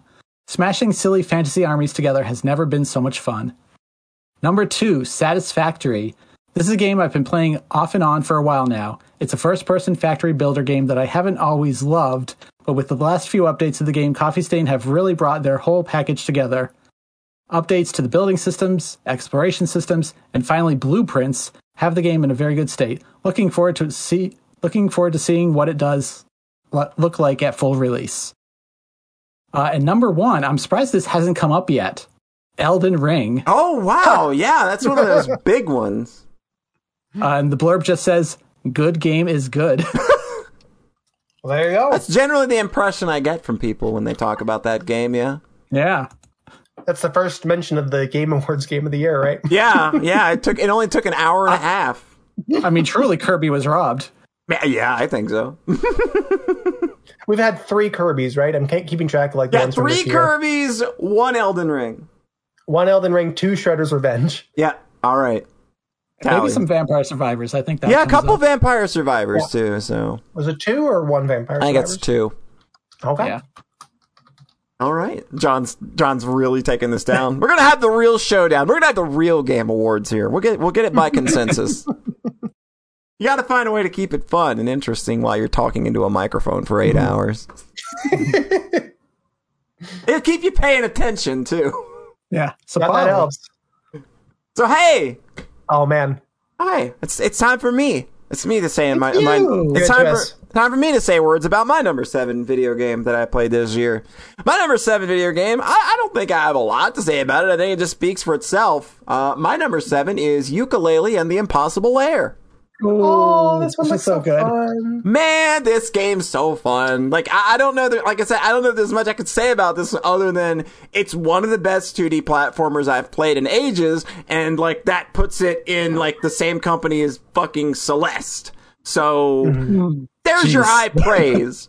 Like, the platforming just, it feels great. Like, it's, like, if I describe it, it has, like, this looseness to it. That's sort of like Donkey Kong Country, but it doesn't have the same kind of weight to it. But it still has a lot of that same kind of speed where you're encouraged to like play levels really fast, you know, just like hop on your buddy and just run along on them and knock things over and stuff. It's just really great. Just like this game just feels the way that I like platformers to feel, where it's like, the Donkey Kong Country, the newer games don't like, I don't know. Yeah. I can't get into how they feel for some reason. So I was kind of hesitant going into this because I know that like these guys have kind of look, they were the ones that made Donkey Kong Country and they made Banjo-Kazooie, so that's kind of like their thing. So yeah, it makes sense that they would make that. I just kind of expected it to feel like that. So when it feel a lot more, you get a lot more air control and it feels a lot more floaty, and you feel like you're, at some points when you're doing stages right and you're playing them super fast, you just feel like you're getting a good run in a Tony Hawk game or something, right? Oh, cool. Where it's just like the levels feel good to play really fast if you get good at it. And that's kind of like it was kind of the methodology I put behind making my Mario game was that, like, yeah, the pipes are higher because I play Mario games without letting go of the run button, and I didn't realize that other people don't do that. So it's just like, for me, it's just like, yeah, okay, it might take me longer to beat this game because I'm gonna fail over and over trying to do it, but I just like playing it fast. Yeah. And the thing about this game is, it's so weird, is that I don't even think that the Impossible Lair itself is like the highlight. Like, I feel that what's really a highlight are the actual levels and the fact that there are 2 versions of every level. Yeah.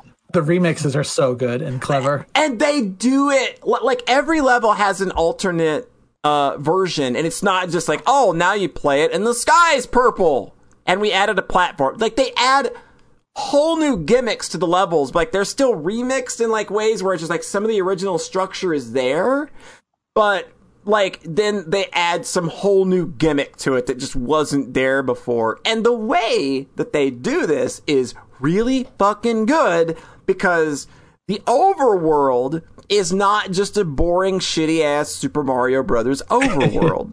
The overworld is actually a whole other fucking adventure-y puzzle game you have to play. So you've got to do something like, I don't know, like maybe there's like a bucket of water hanging over a level or something, like, because like all the books are like, or all the levels are on the ground and they're like these open books, right? And when you first get to it, it's just like, that's the level normal. But like, if you do, and this is just an example, I don't remember one right off the top of my head, but like, you do something in the overworld, like you go knock down a pole and the bucket turns over and dumps all of its water in the level. Now the level will have water in it in some way, and probably not even the way that you think that it will. Because it, like I said, it just continuously defies your expectations with level design and what they're going to do. Cool. I did like the Impossible Lair. I think the Impossible Lair is nuts. It's so much. I went into it with every B. Like, I collected every B in the game, which is, I think, like 42. Yeah, it's at least 40. There's like, I think there's like 21 levels or something, and then there's like 5 Bs that you can get in the overworld or something like that. I think it ends up being like 48 or 50 maybe. Something like that. I went into the Impossible Lair. I practiced it for like 2 or 3 hours, just like, okay, like this, I can lose less Bs here, because like what it is, the number of Bs you collect is how many hits you get in the Impossible Lair. So like if you only get like 5 Bs, you get 5 hits in the Impossible Lair, which is like a 30-minute level. Yeah. So This is such a great premise. it is. It's so good. And like by the time I got to the end, like, I went into the final part of it with, like, I think 6 Bs left. And then they have a really cool and awesome sequence at the end. It's a staple of good video game design, I'm just gonna say. Yeah. And I came out of that thing with, like, I was actually on my last B when I finished that, and I think I had like almost no time left. It was just like, oh my god. Like, I felt so, like, I jumped up out of my chair and dropped my controller when I finished the Impossible Lair. It was that much of a high. It's such a good finale. Like, the whole game is good, but I still love that finale so much. Yeah, it's super duper solid. Like, the Impossible Lair will beat your ass. It is hard. Good. It is unfair. I just realized it's like, it's the Breath of the Wild of platformers, where you can go to Ganon's castle right away. You'll die. You'll die, but you can go there. So, like, the first thing this game does is give you this ridiculously hard 30-minute level, and the whole rest of the game is building your health bar up. Yeah. Rhett, I think it's the hero core of 2D platformers. I don't know what that is. Okay. Yeah, like if you like fucking 2D platformers, there's like no reason like that you would not enjoy this game. Like, even though the Impossible Labyrinth, like, yeah, like that's probably something that I think keeps a lot of people away, because like, yeah, like it's really fucking hard. Like, if you like, the game teaches you every trick that they're going to throw at you in the Impossible Lair. The Impossible Lair throws those tricks at you in a much meaner way. But you are still prepared for everything that the Impossible Lair is going to do. It's just doing it with, like, you know, like tighter timers or tighter enemy placement, just way meaner than they ever get in the normal levels. In the normal levels, like, they have a pretty good step up in difficulty as well. So it's just like a solid fucking 2D platformer that just, like, from top to bottom just impressed me so much. And again, that overworld. Like, I've never seen such a creative use of the overworld in a game like this before, where they didn't have to do this, but they just made another game on top of the game. Yeah.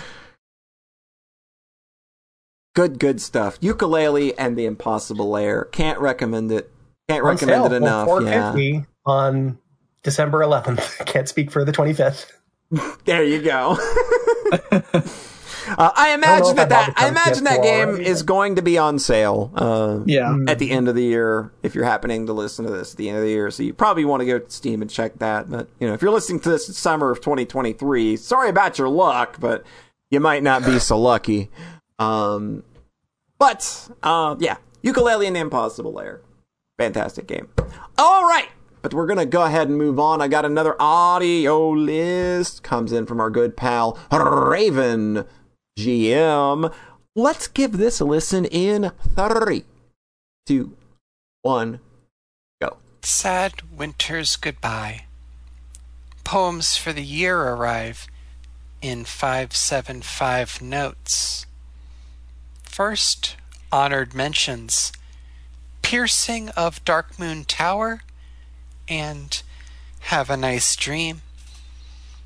A year of bad love. I found and lost myself with visual novels. 3.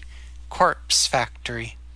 Your inner demons ask, please sacrifice yourself. Licorice Recoil. Second tale.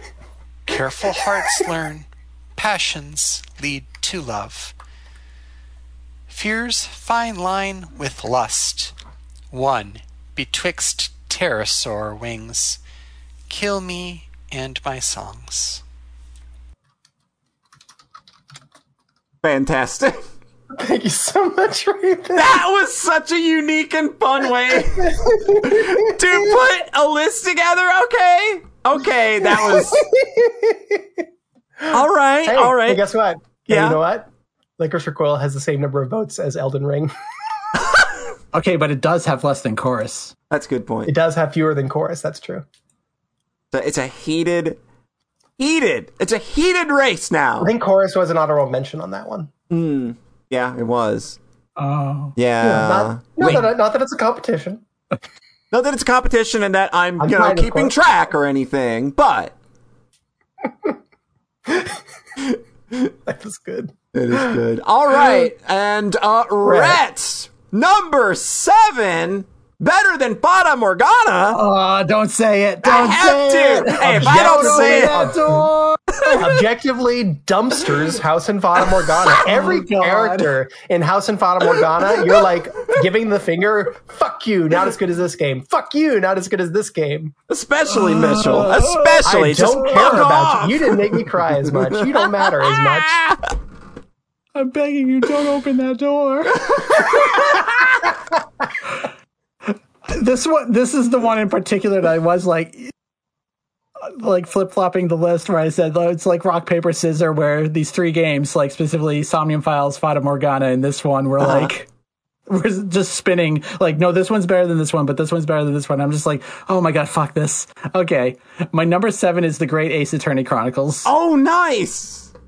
I had a really good time with this one, especially the second game. Like, if it was just the first game, I think Fata Morgana would definitely win, because that's like playing, that's like playing the first 4 arcs and then getting a to be continued. Mm-hmm. Greatest Attorney Chronicles is 2 games in one. It was released in Japan as 2 games, but then they took like 7 years to localize it or something. Yeah. So they just did a 2-pack, and which results in like an 80-hour visual novel. Jesus. It's a lot of game. It has kind of the same issues of being a little bit slow with the pacing. Mm-hmm. But the characters are so fun. You're constantly doing very fun trials, and the characters are lovable and goofy, as these games tend to go, the Ace Attorney stuff. Mm-hmm. And everything really comes together in the end. Like the last couple, like 3 cases are just like revelation after revelation. Like virtually everything that gets hinted or teased at in the first game comes back in some way in the second one. So it felt just very satisfying, like unraveling this massive conspiracy mystery with these characters, with Herlock Sholmes, the goofiest fucking, because he's such a goofball in this game, and then they give him that name because you can't call him Sherlock Holmes because stupid publisher restrictions. The estate. Even though that's his name in the Japanese version. It's weird. It's so dumb. Fuck copyright law. Stupid bullshit. Yeah. Sherlock Holmes.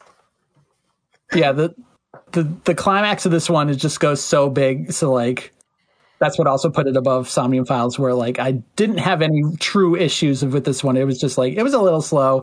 But, like, going through my screenshots yesterday, it was, like, all these cool characters, all this cool, like, mystery stuff, like, came in a really cool way. Yep, Rhett, that is 4 games thus far that are 30 to 80 hour adventures where that build up to a really explosive catharsis. Yeah, wow, Yep. you are really nailing this. No, I said, I looked at this list and went, man, you Yep. have one note over and over. Exact. And then the last 3, like Japanese visual novel, Japanese adventure game, Japanese adventure game. Yeah, okay, it all fits. It all fits. Just me sitting at a piano and hitting the same note over and over. Here's C sharp, C sharp, C sharp. This is my That's song. And that's when it got so hard to rank them, because it's like, well, these are the same game, basically. Yeah. Especially this and Somnium Files were just so similar. Yeah, it's literally kind of the same concept, like, when you get reductive about it. Yeah. Rhett got seduced by big VN versus ADV nerd Right. shit, saying, Great Ace Attorney is an adventure game. It's not a visual novel. You got pulled in by them. Okay, so that's the thing, is that like when searching for my platonic ideal video game, I was like, you don't really do much in Fata Morgana besides read. You read. Yeah. I think Somnium Files and Ace Attorney, having those gameplay elements and being able to think of cool moments relating to those does give it a bit of an edge for me. Sure, yeah. Because I've typically not actually been a visual novel guy. I read Umineko a decade ago. Yeah. But in general, like Danganronpa kind of being the gold standard, where I like the games where you hold a controller and get to do a little bit of gameplay once in a while. A little bit of something, yeah. God, Danganronpa really is like the red aesthetic, huh? Yeah. Yeah, that's kind of actually, that's kind of builds up to the big catharsis at the end. Oh my every God, time. the climax of 2. Yeah, it's real good. There's a reason that game was so high on Game of the Decade. Yeah, not even that one. All 3 of them. Yeah, were all up 3 of there. them just made ridiculous strides there, yeah. I think all 3 were top 10 of the decade. Yeah, That's I insane. think they So were, funny. which is nuts. Okay, so that's my number 7. But again, the last 3 for me were all like, oh, this is a 9.89. This is a 9.87. Like, they're all like hair width between them. Fucking Like, eat shit, Polygon. We even do numbers better than you. God damn. they all basically were tied. Yeah. Okay. All right. Polly. Yo, got a listener list. I'm all up in them ears with some flavor for your ear from our good pal Beepner. He starts strong. We've seen a lot of good a lot of rep here for survival games, such as Vampire Survivors, Hollow Cure, 20 Minutes Till Dawn. This may be cheating, but these games do very similar things. Throw countless enemies at you on a 2D plane till you die. Upgrade, try again, brain turn off, number go up. Yeah. Cannot ask for I'll better. count that as so. We're up to 3 for Vampire Survivor, right? Yeah, Vampire Survivors making a good stride. Number 2, Soul Hackers 2. I feel like this is the only game I've been playing for the past 3 months. I still haven't finished it, but it makes the list simply because I can't remember a time when I knew what other video games were. The spiritual successor to Devil Summoner sub-series has some great style and interesting takes on the Megaten formula, even though large parts of it don't feel fully baked.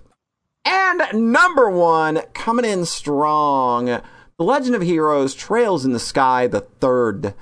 To quote Holy Peter shit. to quote Peter Jackson's Brain Dead / Dead Alive, I kick ass for the Lord. I appreciate that joke. Yes, but seriously, this is a fine end cap for the Trails in the Sky series. I feel like people who enjoyed FC and SC should go into it as blind as possible, although that seems to be an unlikely ask. The "Where's Estelle?" question and the back-of-the-box description of the scenario probably turned people off, and that's a shame because it neatly ties up many of the dangling plots of the preceding duology in a way that rarely makes any character's subplot feel like filler. Absolutely. That is a fucking banger list. Heading on the number one with the best Falcom game. Yeah, might as well just boom, knocking it out of the park in a way that like only a Falcom game can, I guess. All right, John, your last game of the day, number 6. So, I know I said last year I wanted to play fewer RPGs in 2022. Yeah, and I did. I love bits like this. RPGs still get a little bit of rep on this list, though. Number 6 is Xenosaga Episode 1. Yeah! Der Wil Zermacht. I played this game, oh man, I was probably like 13 or 14. It was the same cool friend that introduced me to like Chrono Trigger and FF4. Oh, nice. And every time, like once a year, like our parents would visiting and she'd just be like, here's the cool game I'm playing right now. And this year it was Xenosaga 1. I was like, oh, this is dope. And I tried playing it as a kid and I was like, it was just kind of over my head. This is a lot of talking and a lot of systems. It's a lot of systems, and hey, that's one thing with Xenosaga F1. It's kind of fucking hard, actually. Yeah, it kind of is, yeah. Like, having played, like, a Trails hard mode now, like, this is just regular Xenosaga is a Trails hard mode, basically. It's like I got like in the back half, I think I got walled by every boss. Boss I had to like step back, assess. Yeah. How do I want to approach this? So this is the first game in the series, and it's very much the first part of a trilogy. It ends in a really satisfying way, as long as you're kind of prepped for that kind of, Trails FC first book in the fantasy novel trilogy pacing. The big thing that one of the big things I came away from this game with was just that I absolutely adored every member of the cast. Every playable character I fucking loved. The way they introduce each of them in turn in their own little scenarios, like all you get the incredible first like 3 or 4 hours. And then it goes to the stuff with Ziggy and Momo, where you just love them both and care about them so much and want them to succeed and be happy. But yeah, I will say it's very funny that Xenogears, Xenosaga 1, and Xenoblade all start the same way. Yeah. Where it's like, here, walk around this nice little town, talk to all these people. Oh, everything's going to hell. It's going to blow up. Man, that Woglende escape sequence is so good. I think it's my favorite one. I think it's my Xenoblades is no slouch. This is my favorite kind of opening. Like it all goes to hell in a handbasket. Yeah. It's just like the writing feels strong. Oh yeah. The villains, the payoffs, it's subtle and it's slower. But like I've played a lot of RPGs now, and I feel like I have got a sense of like, is this going to hold together? Is this doing what it's doing on purpose, or is it just kind of fucking around? And just at every step of the way, Xenosaga just oozes confidence and purpose. Confidence and purpose. I don't feel like it never felt like it was like the story never felt like I was wasting my time. There's no music. And the fighting is extremely slow. And there's one battle theme. God, most of it. The fighting is extreme. If you could talk about a game that could benefit from a turbo mode with a re-release. Well, let me tell you, I got my own turbo mode because I was playing it on PC SX2. Nice. So I think I got 2/3 through, and I was on like the second. In the back half, the dungeons get to be like just like 3 hours long. Yeah, they're pretty big.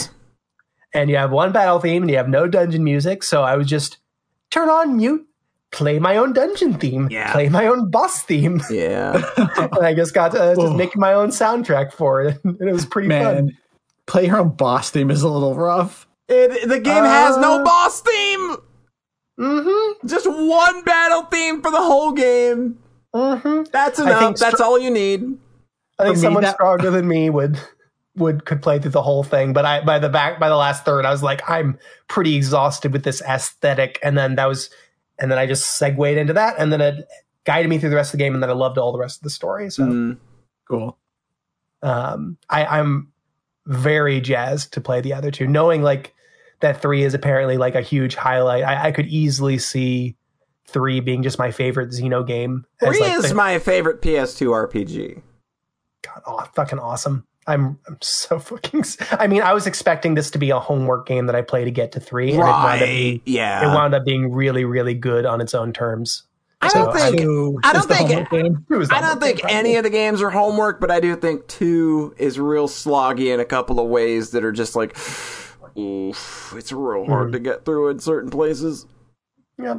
Well, I've got an emulator now, so if I need to, there you go. Turn on turbo mode, I can do that. I will say, like the combat is slow. It's good. The systems are. Yeah, the combat system is really, really good. It's really coherent and strong, and the bosses are all fucking tough. The bosses are all mean, and the boost mechanic makes the bosses meaner. You get lots of bosses that heal themselves. It's all that shit that just scares the hell out of me in RPGs, and they just do all of it. I get when you boost, and then a boss will just fucking counter boost you. It's like motherfucker. Oh, it's so good. They will steal the turn that you just stole. It's so good. It's so smart. Because it's like coming off of Xenogears, which is good, but also really slow. Yeah. And also the human fighting just like stops for this too. Yeah. So it's a little stilted in how the combat kind of progresses. And like the human fighting in Xenogears is kind of way better. Yeah. Yeah, I mean I guess that's the one like kind of issues that I just ignored the mechs and it was fine in Xenosaga. Yeah, they're mostly inconsequential.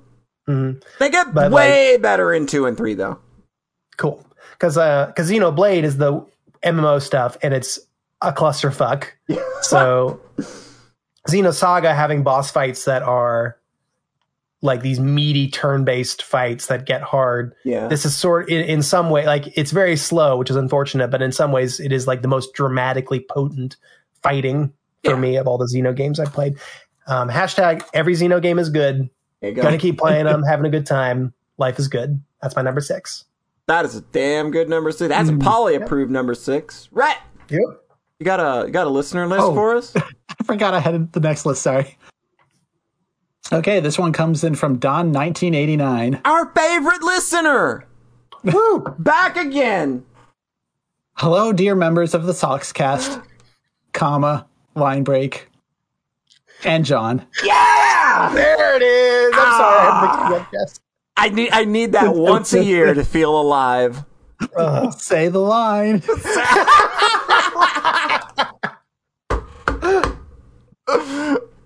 It is hard to believe that yet another year is already over, but no matter how dark real life got, there was often a bright light in fiction, reminding us of things can get better and that there are people out there worth fighting for. So without further ado, number 3, Bayonetta 3 for the Switch. Nice. Words can't describe the insanity I encountered in this game, from the most epic demonic opera song to the most insane and terrifying final bosses in the entire series. This game goes a few places I was not expecting. The next game in the series will look very differently after these events. And my aside, they also did that. They've revealed a prequel game that also looks very different. They just revealed a prequel that is way different. It looks really different and it looks really cool. Yeah, it looks neat. Apparently, like, at the end of this, there's, like, basically a demo for that. Oh, neat. So people who beat this already kind of knew. Like, hey, this little thing you included at the end seemed a little too fleshed out to be its own thing. Oh, yes, it's going to be its own game. That makes sense. I'm very delighted that it's just like, what if we did, like, indie game aesthetic Bayonetta? Seriously. For Bayonetta of all series. Right. Of all series. I'm like, oh, fuck. Awesome. Just pretty big swerve there. Okay, back to the list. Number 2. Oh, God, I don't know how to say this. Live Alive? Live Alive, the remake on Switch. Fucking please. I would never expected this lost gem to get a remake or even a re-release outside of Japan, but it can sometimes be great to be wrong. This lost SNES RPG is a collection of genres in their own chapters, from prehistoric mischief with cavemen and women to a survival horror experience on a spaceship. Special mention goes to the chapter in Modern Times that turns the entire game into a turn-based Street Fighter II inspired fighting game, and how this game manages to tie all those stories and chapters together. Number 1, Psychonauts 2. Oh! For Xbox One and PlayStation 4. I did play the original game and the VR game, and this is everything I wanted their sequel to be. The amount of unique art and dialogue in this insane effort that went into this game and crafting these amazing levels is staggering. It plays so much better than the original game. Even battles with normal enemies manage to stay interesting until the very end of this, and the story has so much heart and so much humor that you want to hug all these likable characters as they struggle with deeply personal trauma. Keep going and keep John from ruining another Game of the Year podcast. You can do it. We can't. Hey, Don, you're going to be, I know, you've heard it already, but John had a bit earlier that didn't kill the show. I think next year you might need to reassess this a little bit. I wish you and everybody listening the best time, a wonderful Christmas, and a happy New Year. Awesome. What was Don's number 1 more time for the notes? Psychonauts 2. Yeah, nice. That's a damn good pick. Yeah. I forgot, 1, that I played the VR game, and 2, that I bought Psychonauts 2, so I'm going to play that pretty soon. There you go. Yeah, like everybody I know that played Psychonauts 2 has come away from it. Yeah. Pretty super positive, yeah. Yeah. Just a real good time. So, yeah. All right. it looks like it's up to me to close out my day number 1. And I'm going to do it. My number 6 is a game that should never even been invited to this party. If you would have asked me a year ago, hey, can this game come to your party? I'd have looked you in the face, held 2 middle fingers up to held me 2 middle fingers up to it, and told you to shove it up your fucking asshole. What the heck? My number 6 is Faerun 2. Oh my god. Faerun was a journey for me, folks. Because I actually despised Faerun 1 for a long time. Because I did a stream of it a long time ago where I went in with a preconceived notion that it was just East Light. And that is not... No. That is not what Faerun is. It is Hydlide, but better. And instead of accepting that game, on its terms, I just continued to play it and be mad that it wasn't the thing that I wanted it to be. And that's not how you should approach video games. So earlier this year, on a bit of a whim, I tossed the first game on again, and I had a good time. Okay, this is fine. So why not just go ahead and jump into Faerun 2? Because Faerun 1 was only like an hour or so. You know, it's just a fun little adventure. You get your fix and you move on. And Faerun 2 is like everything that first game did, but it's expanded and blown out to the most extreme and manageable. It's like John mentioned it earlier when I talked about it earlier in the year, and that it's the best Zelda game that I've played in years. There are no wasted items. There's no shitty heart pieces where you do something big and elaborate and all you get for it is a shitty heart piece or a rupee. No exploration. Like there is no exploration in this game that doesn't feel like you're rewarded. And a lot of just like the puzzles are, again, like they push you as far as they can go with what this game does with its language and its systems, but it never becomes overwhelming. There is a moment in this game it's near the end of the game and is one of my moments of the year. It just kind of like it blew me out of my fucking chair when I saw what they were doing. But there's a door you reach, and you need a passcode to enter it. It's 5 or 6 numbers or whatever. And the way you unravel that passcode is just, what the hell did you just do, video game? And it's like one of those things where it doesn't just happen, boom, and then it's the reveal. It's like you slowly see it happening, and you're just like, You are too smart. Stop making video games that are so smart. You're making me feel dumb. Oh my god. This feels like a Fez moment or something. It is. It's kind of it's definitely comparable. It's a miniature Fez moment because I feel the moment in Fez when you crack the code and understand that's a big thing because that's a big part of what that game is. This is a moment that is comparable though because it's just I've never seen a game use one of its systems to pass along information like this in a way that's just like, that's too fucking clever. And again, you see it happening in real time and you're just like, oh, fuck off. Stop it. You're just showing off. It's so good. I came away from it. And like the story and stuff in this game in Faerun 2 it's so cool. It's got it's got a great climax with a great catharsis and everything. Like it's just everything that like you could have done in a Faerun 2. It's like what he did with that game, and it just kind of blew me away at how it's just big enough where if it were even just a little bit bigger, it would feel like maybe it's a little too much of this, but it stops where it needs to. It's perfectly clever and cuts off where it needs to. Just absolutely an amazing little piece of work. Faerun 2, who'da fucking thunk? Awesome. I had such a fun time on the stream last week because I found out that all the later re-releases of Faerun 1 add a really cool final dungeon. Yeah, and you gotta use the fucking piece of shit statue all over again. They make you do it with really fun little button puzzles, and it's really cool. I liked it a lot.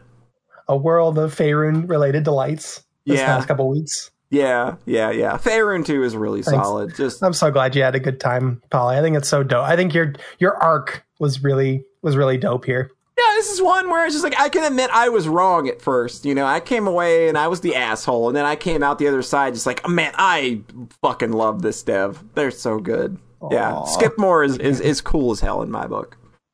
Mm-hmm. All right, John, do you have another listener list? I sure do. Next listener list is for Mary Ken. Thank you so much for writing in, Mary Ken. Just opened it. Okay. Excellent. Hey, Sox Cats, the podcast. Hey, this is Mary Ken squeaking. Here are my 3 games of the year. Number 1, Grease Monkey by Photocopiadora. It's spelled Grease and then MNK, all one word. Yeah. Cyberpunk hell future queering tokusatsu fighting your ex-dom to the death. People complain that this game was kind of hard, and Photo has taken that into consideration and is working on an update. But I feel like the battles are kind of like Dark Souls in that you just get that pump of adrenaline once you finish the encounter. If anything, watch the finale of this game because I love it so much. I don't want to spoil it, but it's amazing. Ears of the Killer by Garment District. Many people talk about, this is number 2, many people talk about the metaverse virtual reality or whatever, but if you just want to wander through a haunted house with some funny dialogue, I recommend the entire of the Killer series. This one is like a double adventure following BB and ZZ. For 2 years, the Catamites has been making these wacky, scary adventures. I'm always excited by the next one. Shout out to Gene Moss 2. I want to bite your hand. Wahaha. Number 3, An Outcry by Quinque Kitet et al. A political game for precarious times. You play as the non-binary, unnamed as strange events transpire in Vienna on the night preceding an election. The music and art are very aesthetically pleasing in the good horror movie way. Reactionary politicians become suave man-shrikes among other unsavory folks. It's really impressive that this was all done in RPG Maker 2003. I highly recommend it if you can stomach the intense content. Fuck yeah. What a fucking list. That's a list, man. Go check out. Photo does amazing work. Garment District is the kind of the alt name for Catamites, just making wild, cool shit. And then Quinque Kitet is, I think Quinque is the translator for Off, like the 2008 RPG Maker game. Yeah. And then they went and made their own RPG Maker game. It's on Steam, and people seem to really, really like it. Very cool. Cool. Next up is Rhett. Number 6. Your last game of the day. Ugh. What can it possibly be? Following the mouse list with the very squeaky, it's me. Well, what do you say we have another, 50-hour game with a big climax? Yeah, I was really into those this year, apparently. Mm-hmm. But also, continuing another trend, hashtag every Xeno game is good. Yes! My number 6 is Xenoblade Chronicles 3. Nice! Cool. This one was weird because, again, I've mentioned many times how the difficulty just completely broke for me. Thanks! Like, that was the big flaw that I think kept this out of the top 5 was, the combat was kind of non-existent fun for me. But, so, like, this game, obviously, to be here, it had to have extremely, extremely high highs as well as some lower points. Mm-hmm. Just the story, and also the story not being what I wanted from a Xenoblade 1 and 2 sequel. Yeah. Also hurt it a bit. But, when you take it on its own terms, what it is, it's a really, really good story. And, the cinematics, I know it may be a little weird saying, the best part of this game was the cinematics, but Jesus Christ, the fucking Monolith Soft has the best cutscenes in the business. God, nobody's operating on the level they are. There's since no the 2000s. one. I remember when I played... I just think about the cutscenes in the opening of Xenoblade 1. God! The opening, and then also when the town goes to hell. The way they animate the robots and everything. Good. Fucking next level. Because I've never seen what they were doing beforehand. I didn't play any of Xenosaga or any of whatever other games I know that they've made. So Xenoblade was just like, this cutscene direction is insane. Like, what's going on here? And they've continued to do that for, the next 3 Xenoblade games. Awesome. There's a part in this game that I've seen referred to as the movie because it's basically like an hour of cutscenes as well as like 20 minutes of holding up. Give me that. Give me that. And it's just, it's so much. It's just this incredible, like, miniature, like, saga inside of this game. And then you go back to playing the game for, another couple chapters. Like, this game is weird in that it feels actually too smart for me or for video game media in general. Like, I've seen essays talking about, like, symbolism of the sun and the moon in the cutscenes and just, like, much more high-level concept stuff that don't really get from this medium in general. Yeah. We're like, That sounds like a fucking Xeno game. Oh, yeah, Fuck baby! yeah. and just like extremely, extremely subtle character movements, like conveying their thoughts. Like, but also for the game itself, like, it's also a very good, fun, open world game. I really enjoyed exploring the world, even though, the combat was kind of whatever. The class system is fun. Like, you get to play as a lot of different things this time instead of like having set characters. Like, you get to play as the gunslinger, the sword person, like big heavy sword. There's a double saber. Like, it has good game stuff. There's a billion side quests, and I kept saying I'm going to go back and do some of these. And then obviously this last week I was busy finishing Berseria and Fata Morgana. It was like, well, okay, I'm not going to have time for the Xenoblade 3 revisit. But the fact that I'm still like wanting to revisit to finish off some of those side quests, I think says a lot about That's really it. cool. And then there's like the ending that goes the hardest, I think, of anything on my list. Like, I joked how like, oh, this game won me over in the last hour, but Jesus Christ, does it go so hard at the end? Like, and it's super weird seeing people like actually bitch about the ending. It's like, no, that's kind of the best part, though, guys. What is wrong with you? Can't you have Fucking anime people. Can we not have anything good? Can you just not handle any remote ending, any ending that is like remotely bittersweet? Like, does everything always I have think to be that's most perfect? of it. Yeah, that's Like- the gist of it. I know that a lot of people just cannot deal with endings that aren't 100% happy-dappy. It's wild. So yeah, the last boss sequence that is like basically the movie 2, but it's gameplay. And thank God I didn't die at the end, because it really was like over an hour. Like, the first phase of the boss, final boss, is just like you don't do any damage and you just like trigger a cutscene every 5 minutes. It's so much. Cool. And then the end. This one's hard to talk about because, again, I did have issues with it, but like the highs won me over, I think, a lot on it. Cool. But not to the point that I felt it was top 5. Right, just barely. So it's like, okay, you get to be in the middle of the list. Which, when you consider what this list is, Yeah. it's still Yeah, a that's pretty pretty impressive good. showing. This is so It's fucking, like- this is such a beautiful list, Rhett. It was this one again. This is when I was like, this game is like narrowing and pointing closer and closer to the ideal Rhett aesthetic of Yeah. the perfect game. We're spiraling inwards. Like, holy Christ, the way this game climaxes is just like, oh, put it in my veins. Like, oh. Okay, I think that's enough about that one. All Beautiful. right. Thank you, Rhett. Also, Fantastic. Senna's really cute. Senna's All the girl- best! Senna and Mio and Uni are just... And Uni. God, Like, they're all so three of good. them. They're so cute. perfect. They're perfect. They're little... I can't believe, like, of all my friends, I'm the only one to play this so far. That's... Aww. If he has not played it, After Five's not played it yet, like, and these are all the people that were, like, all up Xenoblade 2's ass. I was like, yeah, that was the other thing, is, like, that kind of was unfortunate for me, is the Xenoblade 2 was better the entire fucking time. Aww. I really like Xenoblade Well, 2. I won't be saying that. A friend just finished 1 and started playing 2, and then actually no, they were at the end of 1 and they were stuck on the final boss, so they were like, "I'll just start 2," Oh, and that will jeez. inspire me to go back and finish 1. But they're like a ways into 2 now, and they're like, "John, this kicks ass." Oh, Jump interesting. rules. Yeah. It's such a swerve, though, because 2 is anime. Oh, yeah. Oh, Anime and they AF. Yep, they're still, but they They compared stuff with Fate, and I'm like, oh, thank you. Oh, okay. Wait, what did they say precisely? I'm sure it was. I think it was just like, oh, this person's Shiro. Right. Yes. Okay. Well then, are we good on that front then? Yeah.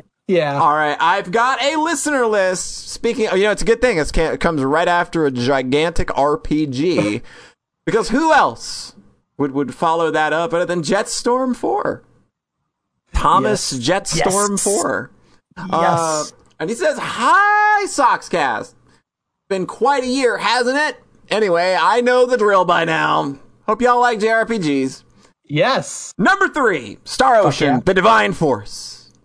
Most likely my biggest surprise of the year, Star Ocean 6 exceeded my expectations with how good its battle system and story feel, quickly becoming one of my favorite games in the series. It also completely demolishes Tales of Arise in every possible way. Still stand by that one, though, from last year. Holly won't. I want you to... Hey, spoilers, Tales of Arise, not on my list. I mean, you didn't even finish it, so yeah. Not. All right. Number 2. Doesn't stop a lot of Xenoblade 3. You. Yep. Number 2 is Xenoblade Chronicles 3. Xenoblade 2 is still my favorite Xenoblade game, but this one hits good too. Months after I find myself still thinking about the implications of the main characters' existences and where they wind up at the end of this story, and the music still enters my head, especially the final boss theme. A game with the truest message that love between a man and a cat girl transcends all, and really, how can you argue against that? Also, yeah, the fucking music. I cannot believe they did not get the fucking game of the That year. seems like such a big fucking... That's such the shoo-in. Just fucking give it to them. The Xenoblade. It's fucking Xenoblade. Yeah, just fuck off. Yeah, Jeff Keighley. God of War music? What? Eat a dick, Keighley. Whatever. Okay. And his game of the year is the Caligula Effect 2. They did it! Fuck yeah. Furyu, a publisher I have been watching for a long time, finally put out a triumph.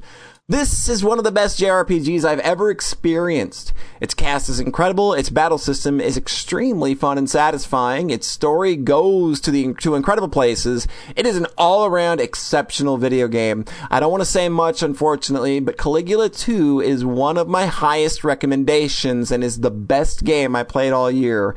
Thank you all for the fun this year. I hope next year is good for you all too. Thomas, the Jetstorm 4L. Thank you, Tom. Caligula Effect is like just one of those series where the people that are into it fucking love it. Yeah. I know, like, I didn't hear this so much with 1, but when Caligula Effect 2 came out, like, the praise for that game was just immediate and constant. So, that is... I've got the remake of 1 on my Steam, and it's only like 20 to 30 hours. And I was just like, I can just do the whole damn thing. Enough cool people are jumping in with this one. Yeah. All right. And we are going to close out the day of listener lists and games entirely with our one and only, our good pal, Mr. Psychic Heist. He's sent us an audio list that I am sure is going to delight. Also a fellow member of our We Like Bad Music Only crew. So let's give his thoughts some consideration in 3, 2, 1, play. Soxcast, what's up? How's it going? How those lists coming? I'm doing Have good. they been exciting and unpredictable? Or have they all been Falcom games? My bet is on the latter. I almost didn't know if I was going to do a list this year. But then I was like, nah, I got to. It's the fucking Soxcast and the Sox community celebrating the things that brought them joy in an otherwise difficult year. So here I am, adding to that Game of the Year celebration. 3 games that brought me the most joy this year. Number 3, Elden Ring. Look, y'all. That's another vote. I really didn't want to put this game here. Lord knows, the last thing Elden Ring needs is yet another acknowledgement in how great it is. But some things are just undeniable. This is one of those video games that really broke out of its genre into the mainstream in such a big way that was similar to what Final Fantasy VII did for JRPGs in the 90s. There's nothing much else I have to say about it that you probably haven't heard by now. It's Elden Ring, and it's fucking great. Number 2, Titanfall 2. I am so glad I finally played Titanfall 2 this year. It is smartly made in the way that its creators said, no bullshit, and it just gives this game a razor-sharp focus. I really enjoyed the little twists of game design it will throw at you as you progress in its perfectly paced campaign. I found myself genuinely moved by its story, which at its core is a sweet tale about friendship. And even if it isn't the most original science fiction, it's just still really competently done.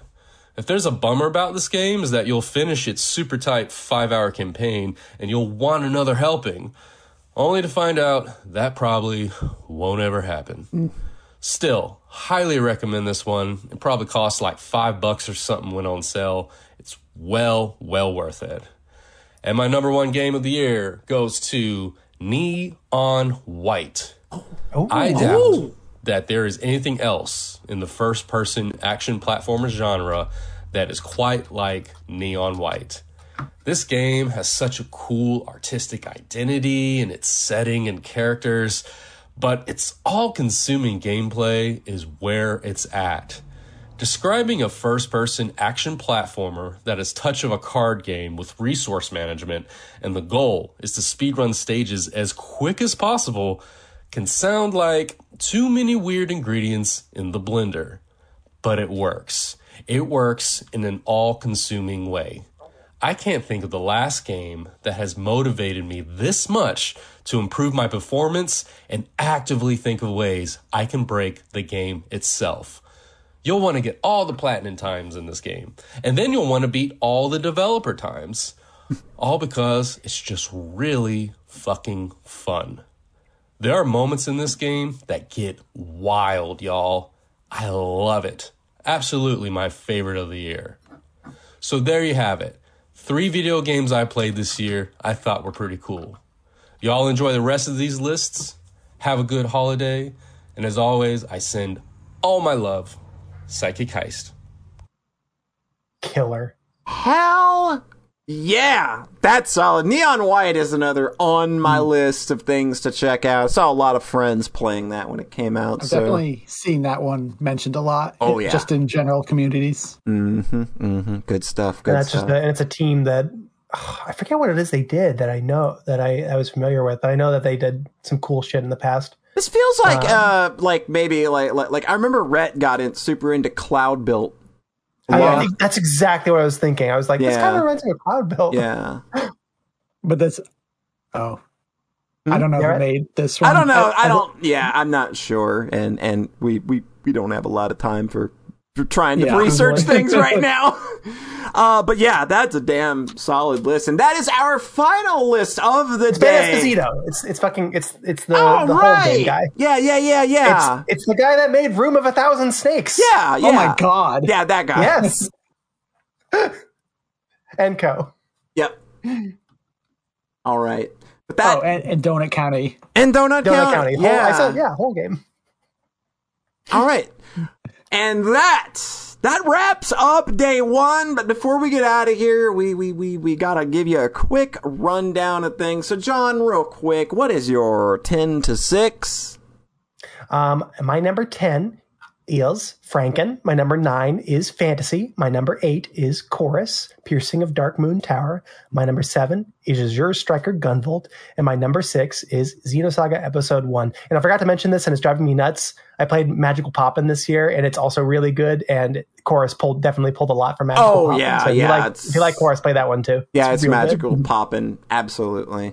My number 10 is Franken. My number 9 is Behind the Frame, The Finest Scenery. My number 8 is Corpse Factory. My number 7 is Yooka-Laylee and the Impossible Lair. And my number 6 is Faerun 2. Rhett, 10 to 6. Number 10, Tales of Berseria. Number 9, I, the Somnium Files, Nirvana Initiative. Number 8, The House in Fata Morgana. Number 7, The Great Ace Attorney Chronicles. And number 6, Xenoblade Chronicles 3. And Video games are so fucking good. And can you believe that with all of the great things that we've seen today, that tomorrow there's a whole nother truckload? Can you believe? Can your mind possibly take it all is really what you've got to be asking. But just tune back in tomorrow and we'll have a whole hell of a lot more for you. So thanks again, everybody, for sending in your lists. We're enjoying them quite a bit, and we will see you tomorrow. But until then, I want you to remember that we are the podcast that loves you. We are the only ones that love you.